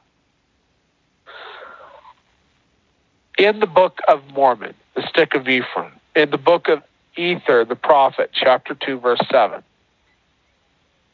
if the people will not serve God, they will be swept off this land. When we consider the crime and corruption in America today, we know we are in deep trouble, and it is only worse. It is worse now. We're 77% done. God's judgments will be felt in the political as well as the religious realm. For instance, people in every agency of government take an oath that they will support and defend the Constitution of the United States from all enemies, foreign and domestic, so help me God. Yet as soon as many of them get into office, they begin to change or ignore the principles of freedom as guaranteed by the Constitution. Even though they may take this oath lightly, God does not take this oath lightly. When the governor of New Jersey was asked, isn't it going against the Constitution for you to close down churches and to stop people from worshiping God? He said that the Constitution was above his pay grade, and that was for other people. The governor of the state of New Jersey, who took an oath to defend the Constitution, probably doesn't even know what is in the Constitution. There ought to be classes for representatives before they go into Congress and the Senate and government positions. And if they cannot pass certain classes, that they shouldn't be in government. How are they going to defend something they don't even understand or know about?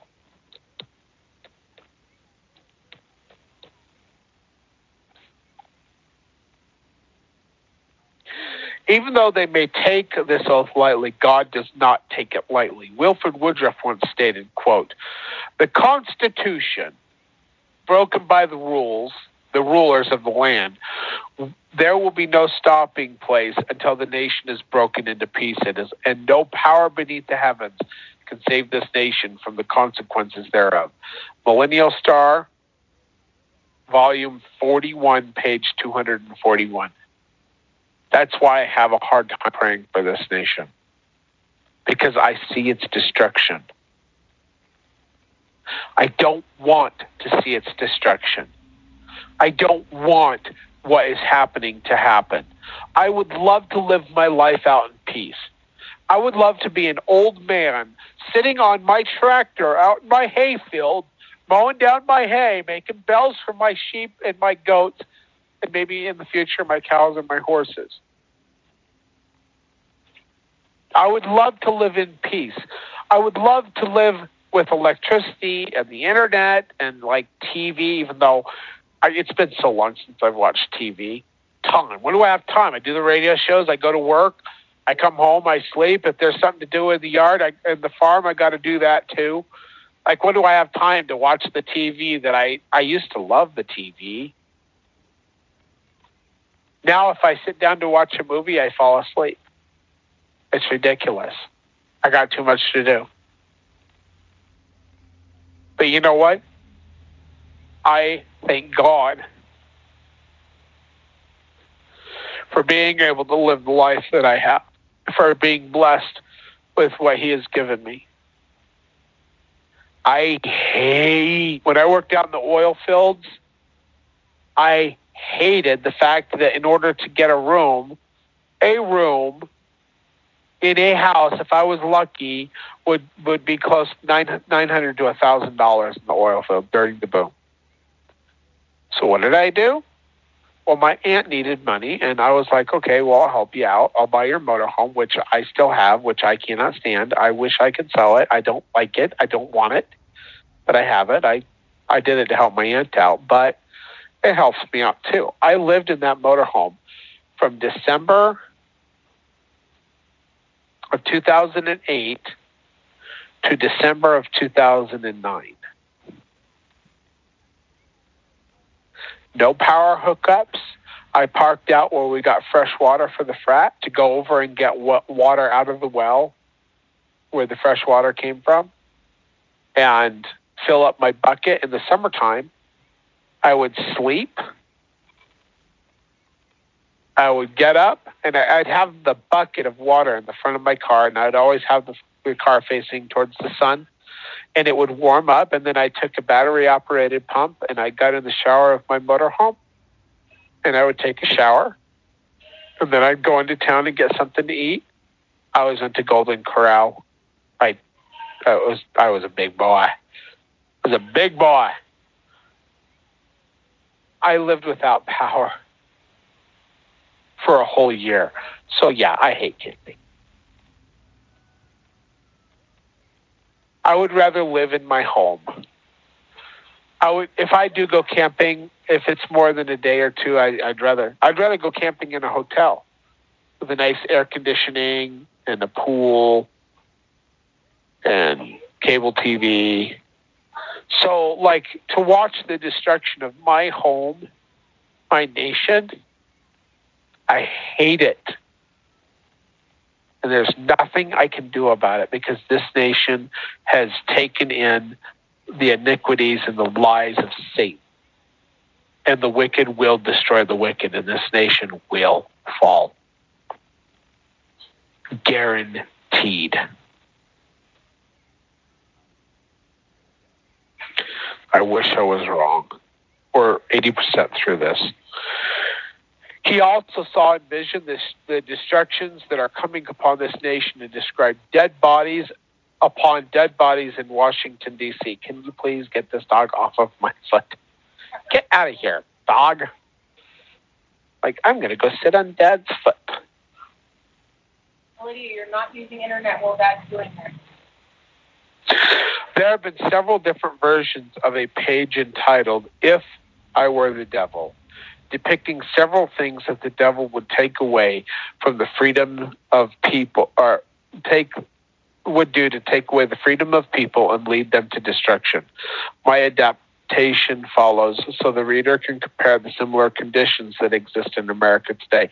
Now, this was written a while ago. Okay, Ogden Kraut died, I think 2002. No, maybe it was 2012. I don't know when he died, but he died a while ago. He wrote this book a while ago. Okay? Now just listen to what he talks about.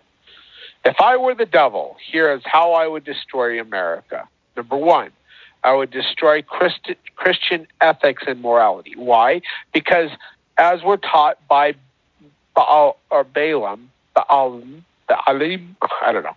As we're taught by Balaam, in order for a righteous people to be destroyed, you have to destroy their morals, to interject iniquities within the nation, so that God's protection is not upon them, and they will eventually God will allow them to be destroyed.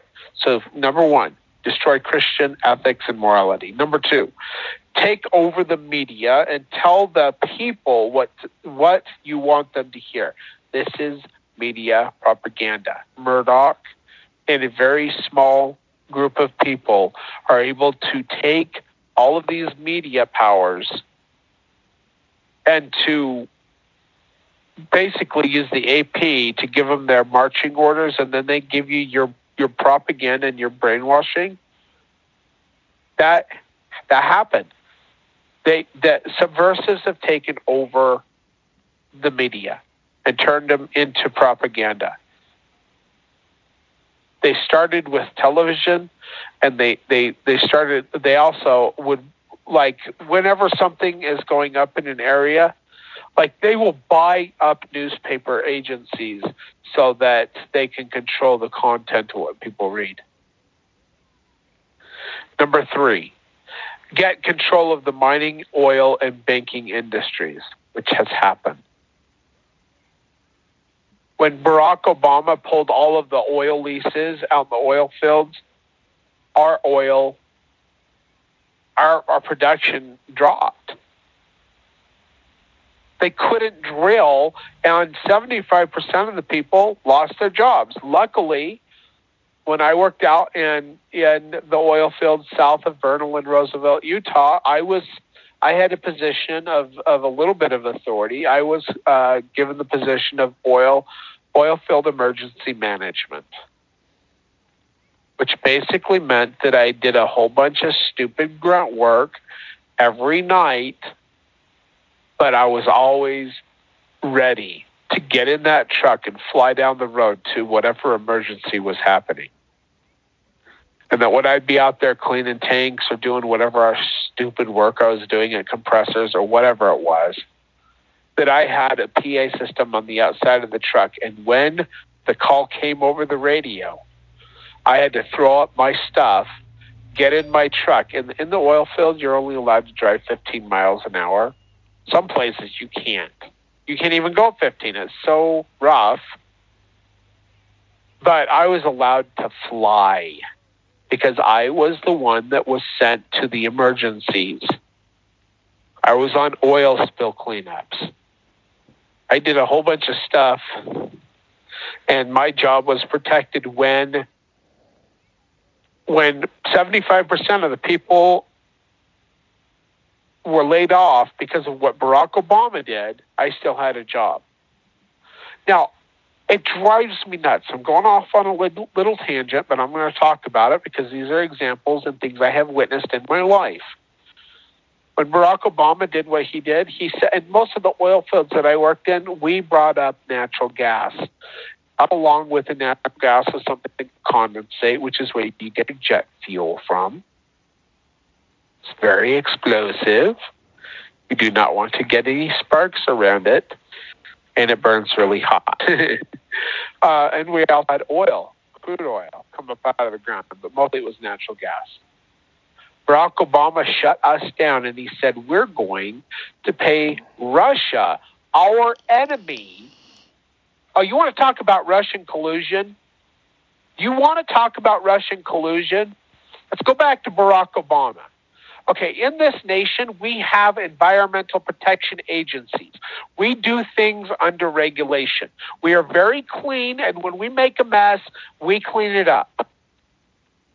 No other nation in the world has the kind of for the environment that this nation has anywhere else in the world.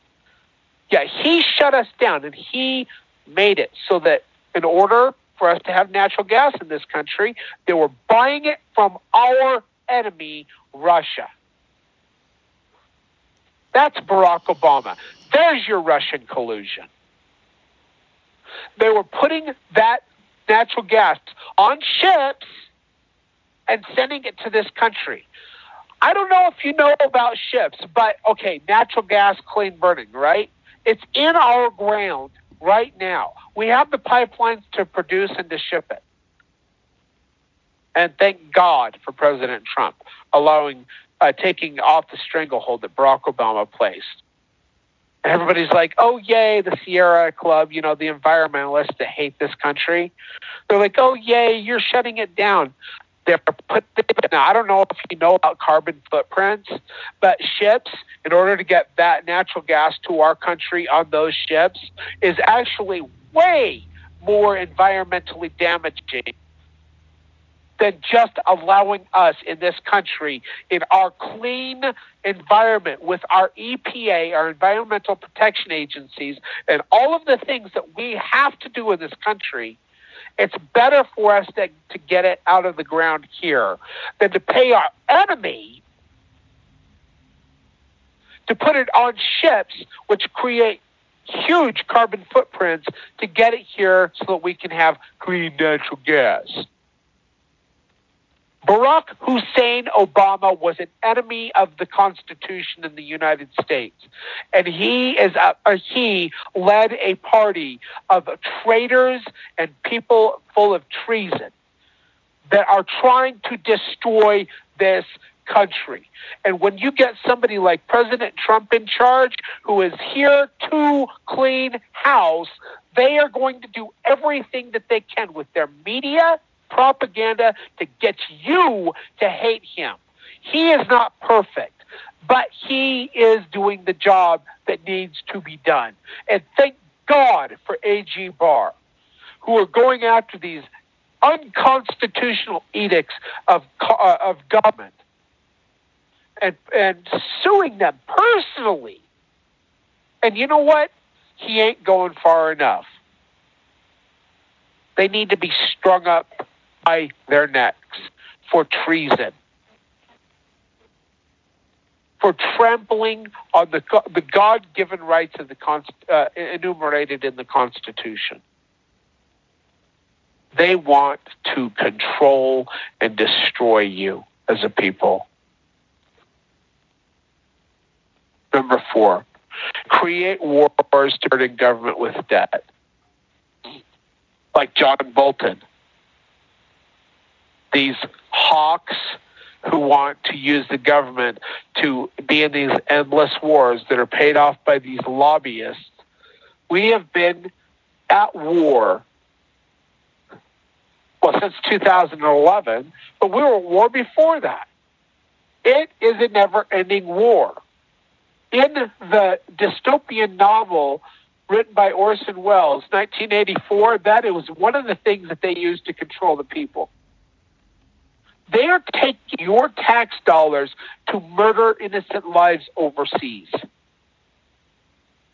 And it ain't about protecting our freedoms here. It's about using our money to get fat cat bankers and these military-industrial complex rich.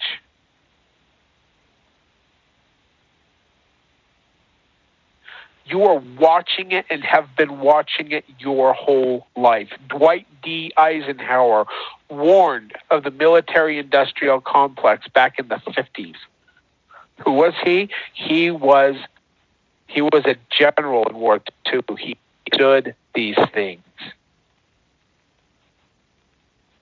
You've got to know your history.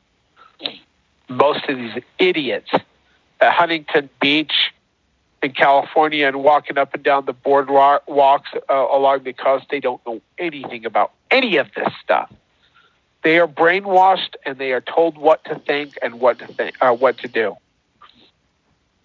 Ignorance abounds with these people. Number 5, send billions of dollars and technology and materials to foreign nations, especially those who are opposed to America. Okay, let's talk about this for a second. Billions of dollars in cash did Barack Hussein Obama send in military cargo transports over to Iran? Use that money to fund their military operations. and to fund their research and development for nuclear weapons. President Hillary Clinton and his wife Bill, they allowed China to capture a P-3 military plane with all this technology that they had in that airplane, this top secret technology. Gave uranium-1. They gave our enemies so much information, top secret and other information and money and all this stuff, technology, to our enemies because they are not Americans. When I said I'd rather be an American than a Democrat, I'm sorry that there are Americans who are Democrats, but your leaders want your nation to be destroyed.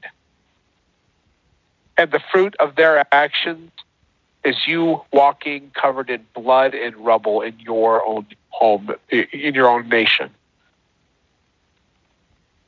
They have been colluding with China and Russia and Iran and anyone, North Korea, whatever, to make sure this nation is destroyed. And when we get a president who actually is fighting the deep state and understands the conspiracy facts of the things that are going on in this nation, they turn and they say, oh, Russian collusion, oh, China collusion, oh, he's doing all these things. They are the ones guilty of the things that they are pointing at him, and you all eat it up because propaganda and the media is telling you what to think, and you don't have a brain to think for yourselves because you've been brainwashed by these people your entire life in the education system, especially in halls of higher education. Ogden Kraut wrote all of this stuff before these things happened, but those are the fruits of what he was talking about. 6, to pay off or threaten politicians to do your bidding. How is it that a woman goes into Congress, Nancy Pelosi, making $125,000 a year, has hundreds of millions of dollars? How'd they get that money? How does Joe Biden get that money? How does Hunter Biden get that money? How do the families of Mitt Romney, who is not a Republican, who is a wolf in sheep's clothing, a carpet-bagging piece of crap, how does his family get all that money? They are paid off by the government and by lobbyists. They are not your friend. They are your enemy. Number 7, increase the size, power, and wealth of the government through bureaucracies to take away your personal liberties and freedoms. Like, I thought we were a free people in this country, but I got to get a hunting license and I got a fishing license. I got to get a license by the government to get married. What right does the government have to tell me I can get married or live with who I choose to live with? How come I can be persecuted for having multiple roommates who are females who live with me, who they're my wives because we've made marriage covenants? What right do they have to come into my house and arrest me for felonies or misdemeanors or infractions or whatever? What right do they have? They have taken away your rights from you in the name of whatever it is that they want to say, but you're not a free people. They trample on your constitutional rights day and night, year in and year out. Number 8, to establish individual taxation and then can continually increase it. Like, how in the world did roads get built before 1931? Or was it 21? It's been a while since I studied these topics out. But how in the world did anything get done before the income taxes?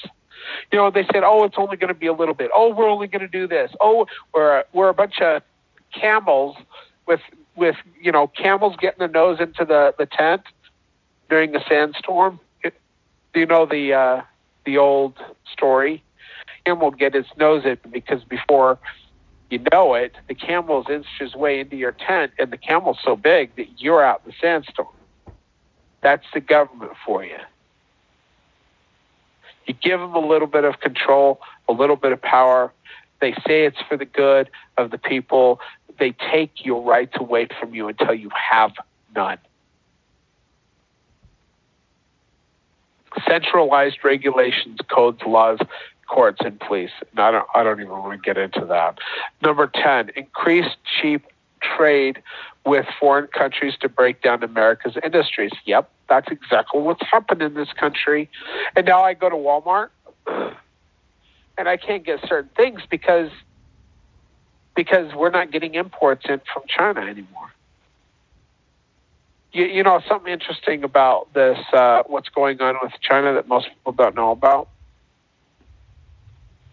And I don't know how this is affecting them, but that I used to go to these coal yards. I'd take the coal to the power plants, but they also go to coal yards. They'd load the coal on trains. They'd take it out to California. They'd put it on big ships, and they'd send it overseas so that they could burn the coal in these power plants for electricity. Well, they're not doing that anymore. The coal was stockpiled up until the coal yards were filled, and now everything's just shut down. I have a little bit of a problem with us selling coal to these countries who do not have environmental protection agencies, who pollute this planet with their dirty power plants. I have a problem with that. In the United States, we have these huge towers. They're called scrubbing towers. You call them smokestacks. They actually spray water in those as the smoke is rising. The coal smoke is rising. The water sprayed all up and down these coal towers, these smokestacks, has actually caused droplets to form, and it's falling down to the ground and creating something called fly ash. It's taking the particulates out of the smoke so that when it comes out the top, it is not polluted, or it's not pollution. Like, we have 3 power plants. When we first moved here, there were 4 power plants. They have destroyed one over by Helper. But there's 3 power plants in this valley that we live in, Castle Valley. We have some of the cleanest air in North America. Probably not as clean as Alberta, Canada, but I mean, it is clean. We don't deal with the pollution that they deal with up in the Wasatch Front, in Salt Lake and Provo and all these places up north. And we have these big coal power plants, clean burning coal. Technology we use because of the Environmental Protection Agency and these regulations. But we sell this coal to China, and they could care less about the world, unless it's to control it. But these people, they increase, and China's been stealing. Hold on, I've got 90 seconds left. You know what? I'm going to call in with my phone into the radio program. So let me see if I can do that real quick. I don't know how it goes with overdrive, so let me just figure this out real quick.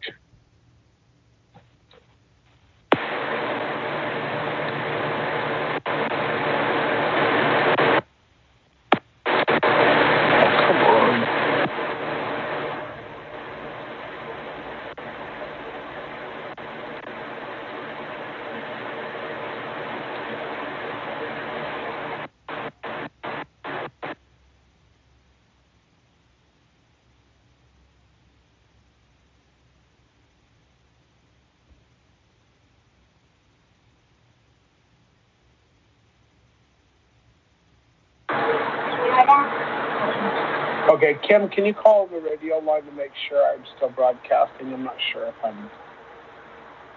Yep. I think I am, but I'm not sure. I don't know if you guys can hear me out, but there's like 30 seconds on the live stream. portion of the radio show, and hopefully you can hear it. And Kim, you should call into the radio show anyway since you dropped before the end of the... There are no shows scheduled within the next 24 hours. No. Thank you for using Blog Talk Radio. Goodbye. Yeah, I don't know if you can hear me out there or not. It says you're not on. No, that's because the live streaming portion ended before you called in. So once the live streaming portion ends, you can't call in. So I don't know if you are... I don't know if people can hear me or not. I'm going to just read and continue reading, and hopefully people can still hear me. I hope that I'm still plugged in. Let me just make sure. I think I am, though. Oh. You know, it's kind of stupid. Like, I have unlimited service, and I can call anywhere in the United States, but because I call into my radio show in the studio in Manhattan, New York, it says, this is not your service plan. You're going to have to charge so much per minute in order to call this number. I thought I had unlimited service. I thought I could call anywhere in the United States, but no, I can't call to a flipping number in Manhattan without being charged extra for it. All right, number 10. Number 11. Create inflation and depression to steal the money and property from the citizens. And you know what? If you don't understand inflation, if you have $20 back in the 80s, you could fill your cart up with groceries. $20 today gets you a couple of things in your grocery cart. The rate of inflation has gone up higher and faster than the rate of the money that we get paid at work. So I have to work more on this slave plantation to pay for the things that I need in my life. That's how inflation works. They steal the value of their money through quantitative easing to get you to do more for less because you are a slave on a plantation.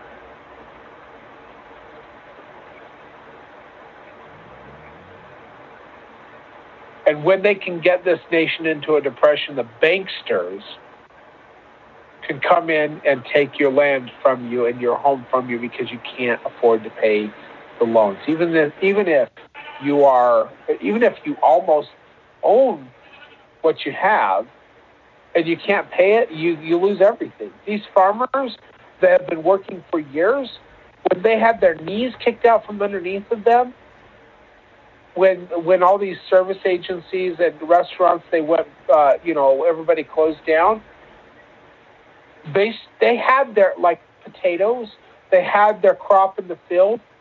Do you know what's happening right now to potato farmers in North America?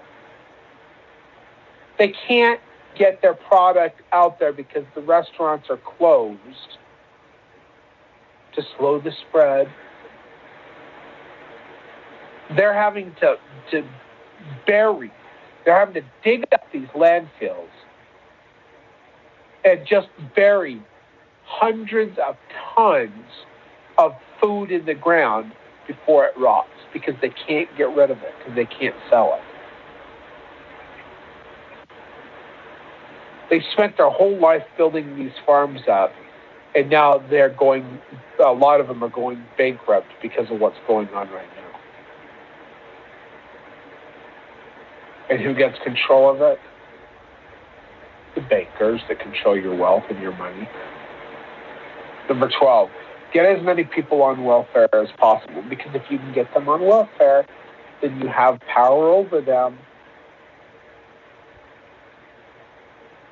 You get lazy and slothful and idle, and like these people that I knew. Now, I've lived in slums in different places in this country. When I lived in St. Petersburg, Florida, I lived in the slum. I lived next to a drug house. When I was homeless, I used to pull up my car across the street from where my friend was staying in this burned out property where this this burned out house was. And the drug dealers were there, and like they didn't bother me because they knew that they didn't want any trouble. And I left them alone. They left me alone. They were pretty friendly, but like I've lived in the slums. When I was a missionary in Savannah, Georgia, like I talked about earlier on this very radio program,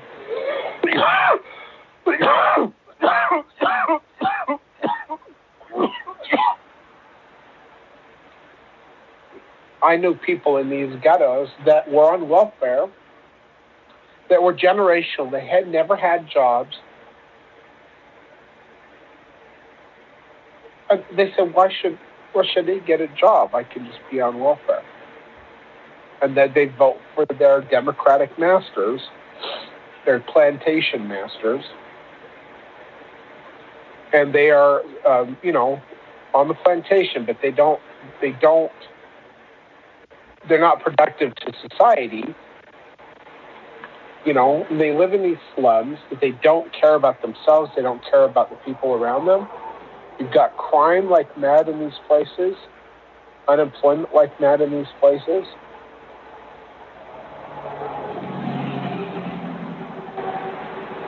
And because the welfare is opened up to these people, they'll vote for their masters, the Democratic Party, the DNC. And the DNC doesn't do it because they love you. They do it because they want your power. Number 13, they kill the incentive and right of the people through regulations, which President Trump is tearing down, which when he tears those regulations down, guess what happened? Unemployment numbers drop. Okay, before this whole COVID pandemic, like we had the lowest rates of unemployment for every single category in this country, because he was tearing out all of the red tape and all of the regulations that was stifling business in this country. Number 14, they tear down and diminish all national defenses. Under Barack Obama, more military bases were shut down and more people were booted out of the military than any other president in modern history. Because they want to destroy your national defense so that we cannot defend ourselves. See, the United States of America not only is an economic power, but we are a military power as well. They cannot destroy this nation through attacks upon this nation until we are sufficiently weakened. And they will do anything that they can to destroy the power of this nation, to take away your constitutional right to bear arms. China and Russia, they're fools if they think that they've got the largest military in the world. There are over 300 million people in this country, and there are many times magnitude and order higher gun possession in this country by the citizens than there are people in this nation. We are a standing military.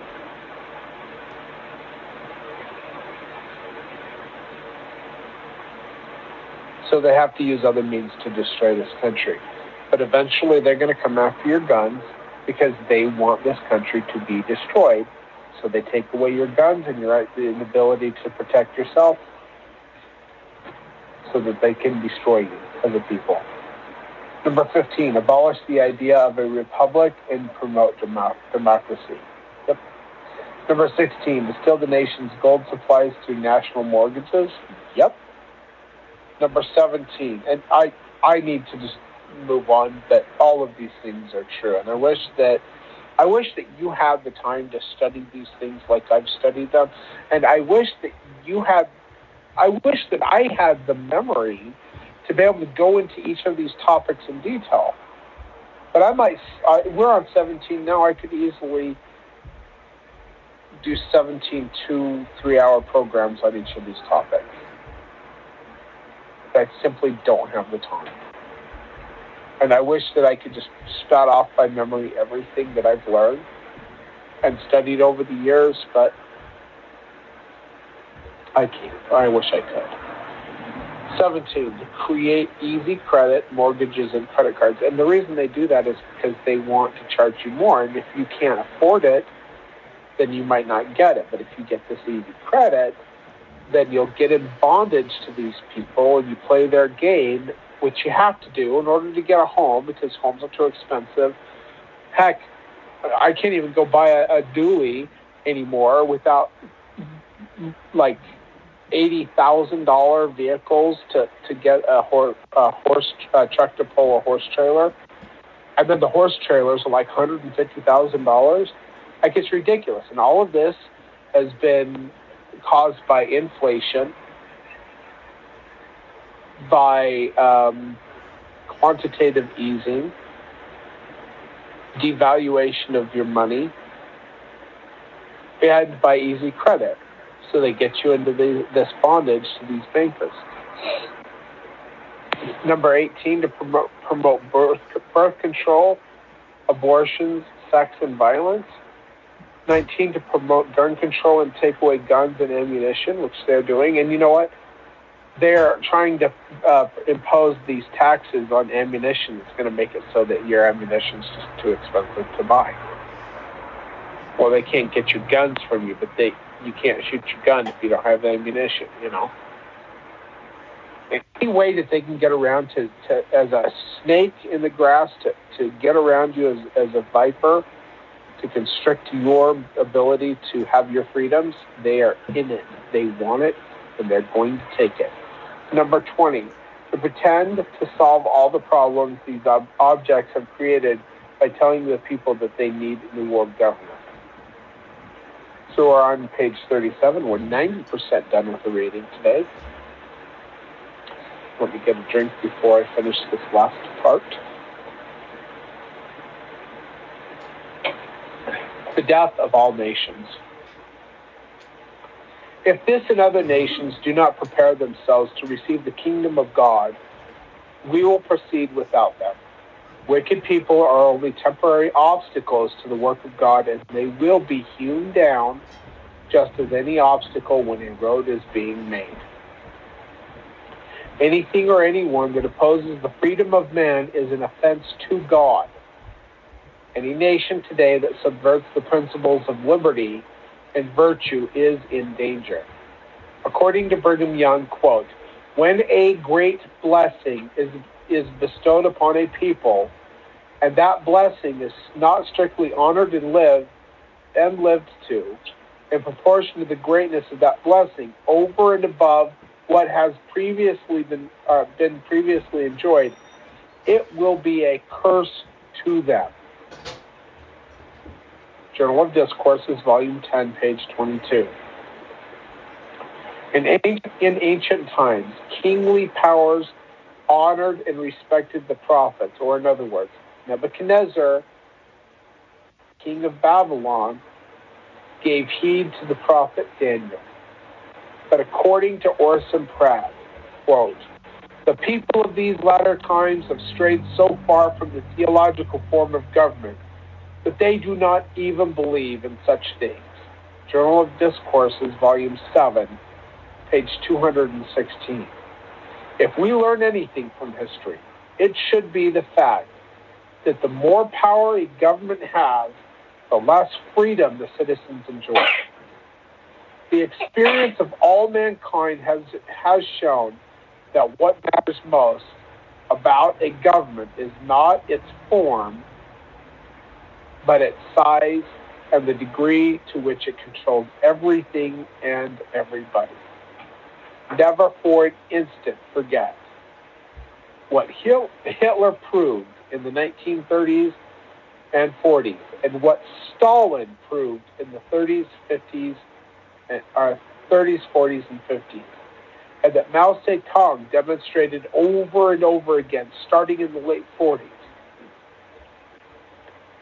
that the real killing does not begin until the government has all your power and take all your guns. Unquote. The Golden Age Senior Newspaper, page 3. We're on page 38, and we're almost done. The devil destroys governments by infiltration and subversion, which they have done, and by causing wars among the nations, which they had to do. Beware when those nations reach that point, that in their corruption, that they destroy themselves.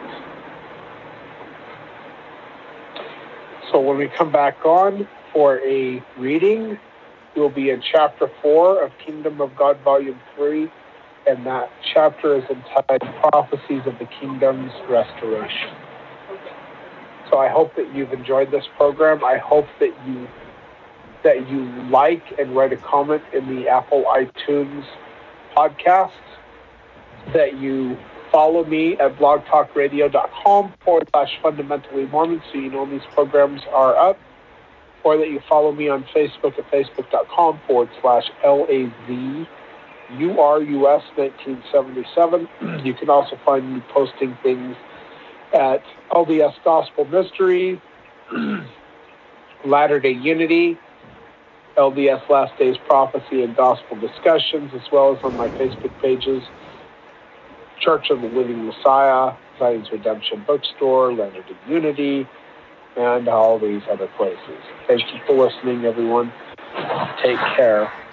God bless. And have a good day. Oh, and also, the sun's about to go down. So for those of you in the Central and Eastern time zones and across the world that are going that direction, Shabbat Shalom. And for those of you in the Mountain States and in the Pacific, and I don't know, Alaska and Hawaii and Fiji and all that, it's about to be the Shabbat. So Shabbat Shalom to you as well. So anyway, thank you for listening. Take care. God bless. Goodbye.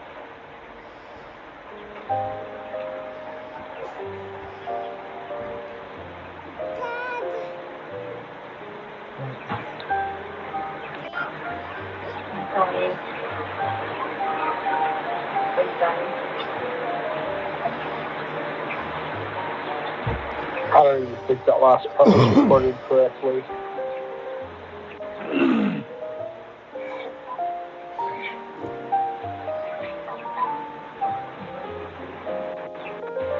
I don't hear it on the radio. On the day.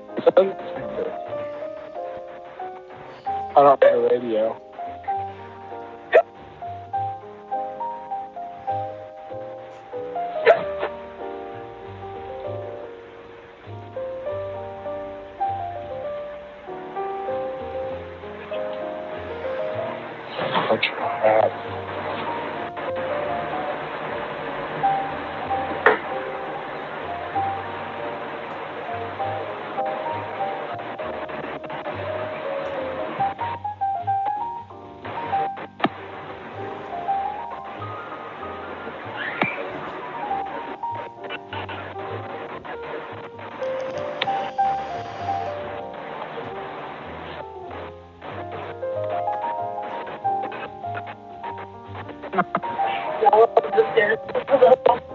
Make sure that everything has there. Girl, you rich. Gets a lot more weeds in the front yard than she does over on the side. But he goes down and says all the weeds that are taller than him.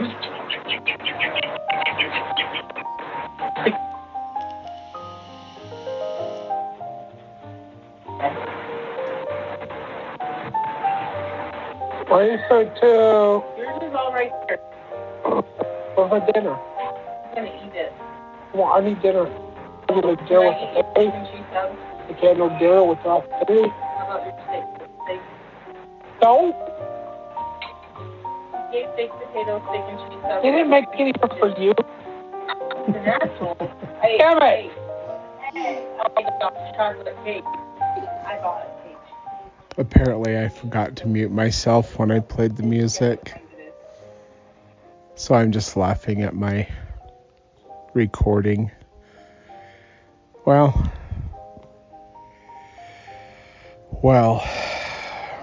I actually worked from 6 p.m. Thursday night to 6 a.m. this morning, and I got home about 6:30, and I have been awake this whole time recording this program, making sure that it is ready to go for 6 p.m. tonight. And by the time you hear me talking, it is going to be Friday night after sundown. So when I say Shabbat Shalom on the old radio program, well, Shabbat Shalom tonight. Oh, my son is here with me. He stays home with me on Friday nights. Are you gonna say hi, Arius? Hi. You wanna say hi? You wanna say hi to Mom? So Sylvia. You told Dad. Yeah. So Sylvia. That's your sippy? No. Oh. I'm not the sippy. That's a soda. That's a soda? Yes. He stole my soda. Anyway. So, tonight's program has to be uploaded, and I won't be able to do a live like I tried to do. But that's fine, because people don't call into the phone line anyway. So I do reserve that option for Monday through Thursday for people who want to call in. And I appreciate it when they do. Even if they're arguing with me and they think that I'm wrong. Yeah, you're arguing. Yeah, they argue with me, huh? Yes. Yeah, sometimes they do. But I don't mind them arguing with me. Bad, Dad. And I don't mind it when people think I'm crazy. If they can show me my error, then maybe they'll save a soul if I am truly delusional. Anyway, I hope that everybody enjoyed the program. And we'll be back on Monday with another episode of Zion's Redemption Radio Network. I'm going to take a nice 2 days off. I actually had 1 hour left on my 70-hour rule this week. So I worked 69 hours exactly. So I am going to take a nice Shabbat off and a nice Lord's Day off. And I'll go back to work Sunday night. My friend from Roosevelt and his wife are coming down. So I'm pretty happy about that, because my wife last weekend went up to their house in Roosevelt, and on Saturday night I worked. And I kind of was a little bit jealous that I didn't get to go. But we're trying to do a bunch of work on this house, and I needed to get the extra money for the paycheck, so I actually worked 6 days straight this week instead of 5. We have to redo some fences and stuff so our goats can go out into the pasture and not get hit by cars when they decide they can jump through the fence, which they can do at the front, because we need better fence there. So we're going to be fencing probably about 5 acres about, I think. So anyway, had to work extra so I could make extra money and spend about $1,000 on fencing, which is fine, because I would rather spend $1,000 on fencing. Mm-hmm. You want to wear my hat? Here, you can wear my hat. You look so grown up. That's so bad. It's kind of big for you, though. My son is going to be 3 in June, but he is literally the size of a 2-year-old. He is so cute. That's my other hat. Yep. That's my weekend hat, and that's my work hat. I wear that hat at work, and I wear this hat on the weekends. Somebody actually, one of my co-drivers gave me a hat that his family got from Italy, and it was too small for him, but it fits me fine. So I actually was talking with my co-driver this week, and I told him that I started driving farm trucks in 1994, and I started driving cab over Class A CDL trucks in 1995, and he says, "What?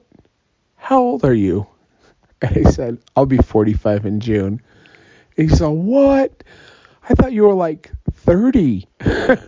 Like, nope. I know.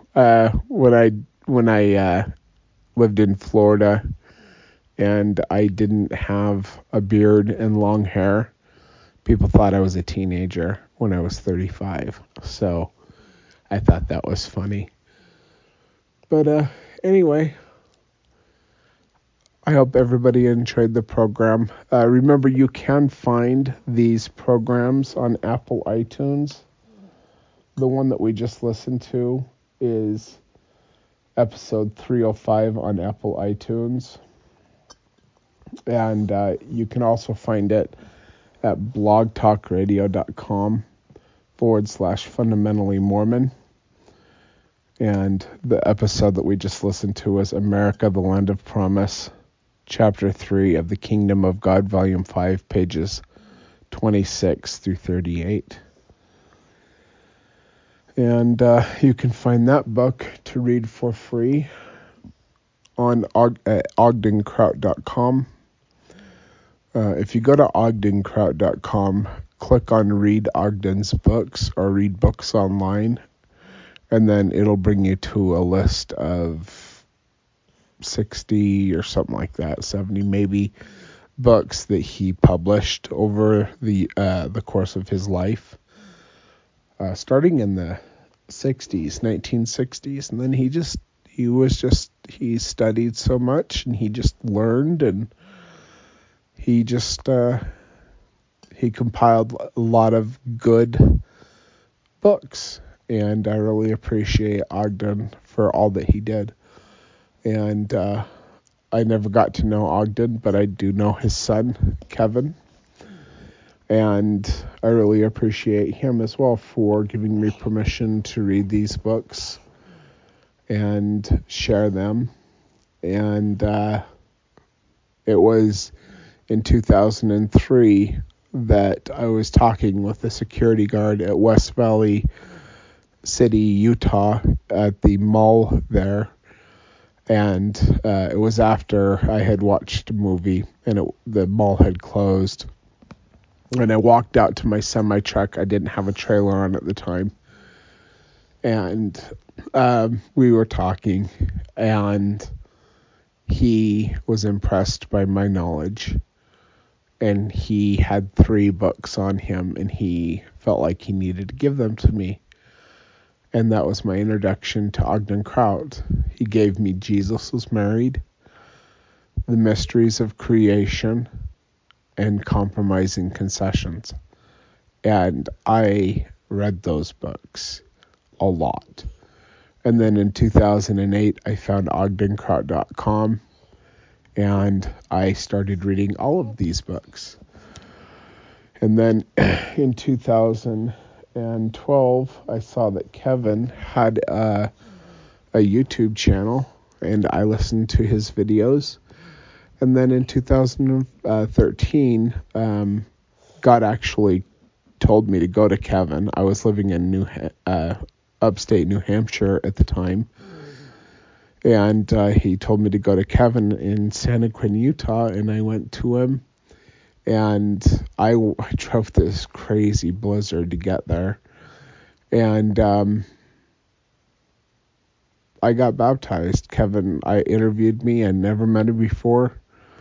But God told me to go to him and to be rebaptized to start my ministry. And I did, and I told Kevin, and I told him exactly who I am. And he baptized me. And I started my radio show January of 2014, and I've been doing it ever since. Mostly reading Ogden Kraut books, but also some Pure Mormonism and Denver Snuffer books, although I think Denver Snuffer is a complete imposter and Judas goat. And then Rob K's Mormon Yeshiva and some other stuff that I really enjoyed reading throughout the years. But I think it was 2016 that I decided to start over on my podcasts and revamp the show. So from 2014 to 2016 or 17, it was the Kingdom of God or Nothing. And then 2018, I started Fundamentally Mormon. So anyway, I was thinking maybe I might revamp it again and just do Zion's Redemption Radio Network, since this has always been part of Zion's Redemption Radio Network. In fact, from 2012 to 2014, I think it was, I was a co-host on Zion's Redemption Radio, which program no longer exists. But it was after that podcaster, internet radio program guy decided to call it quits that I started my program and called it Zion's Redemption Radio Network. Or, well, the Kingdom of God or Nothing, part of Zion's Redemption Radio Network. So that's where that comes from. And now we have Fundamentally Mormon, which is part of Zion's Redemption Radio Network again. So anyway, I hope everybody has a blessed Shabbat and a wonderful weekend. And we will be back on Monday at 6 p.m. with another episode of Fundamentally Mormon. You want to say bye, Arius? Hey, Mom. You want to say bye? Yes. Hi. No, I want to say You want to say bye to the people on the radio? bye. Bye, Mom.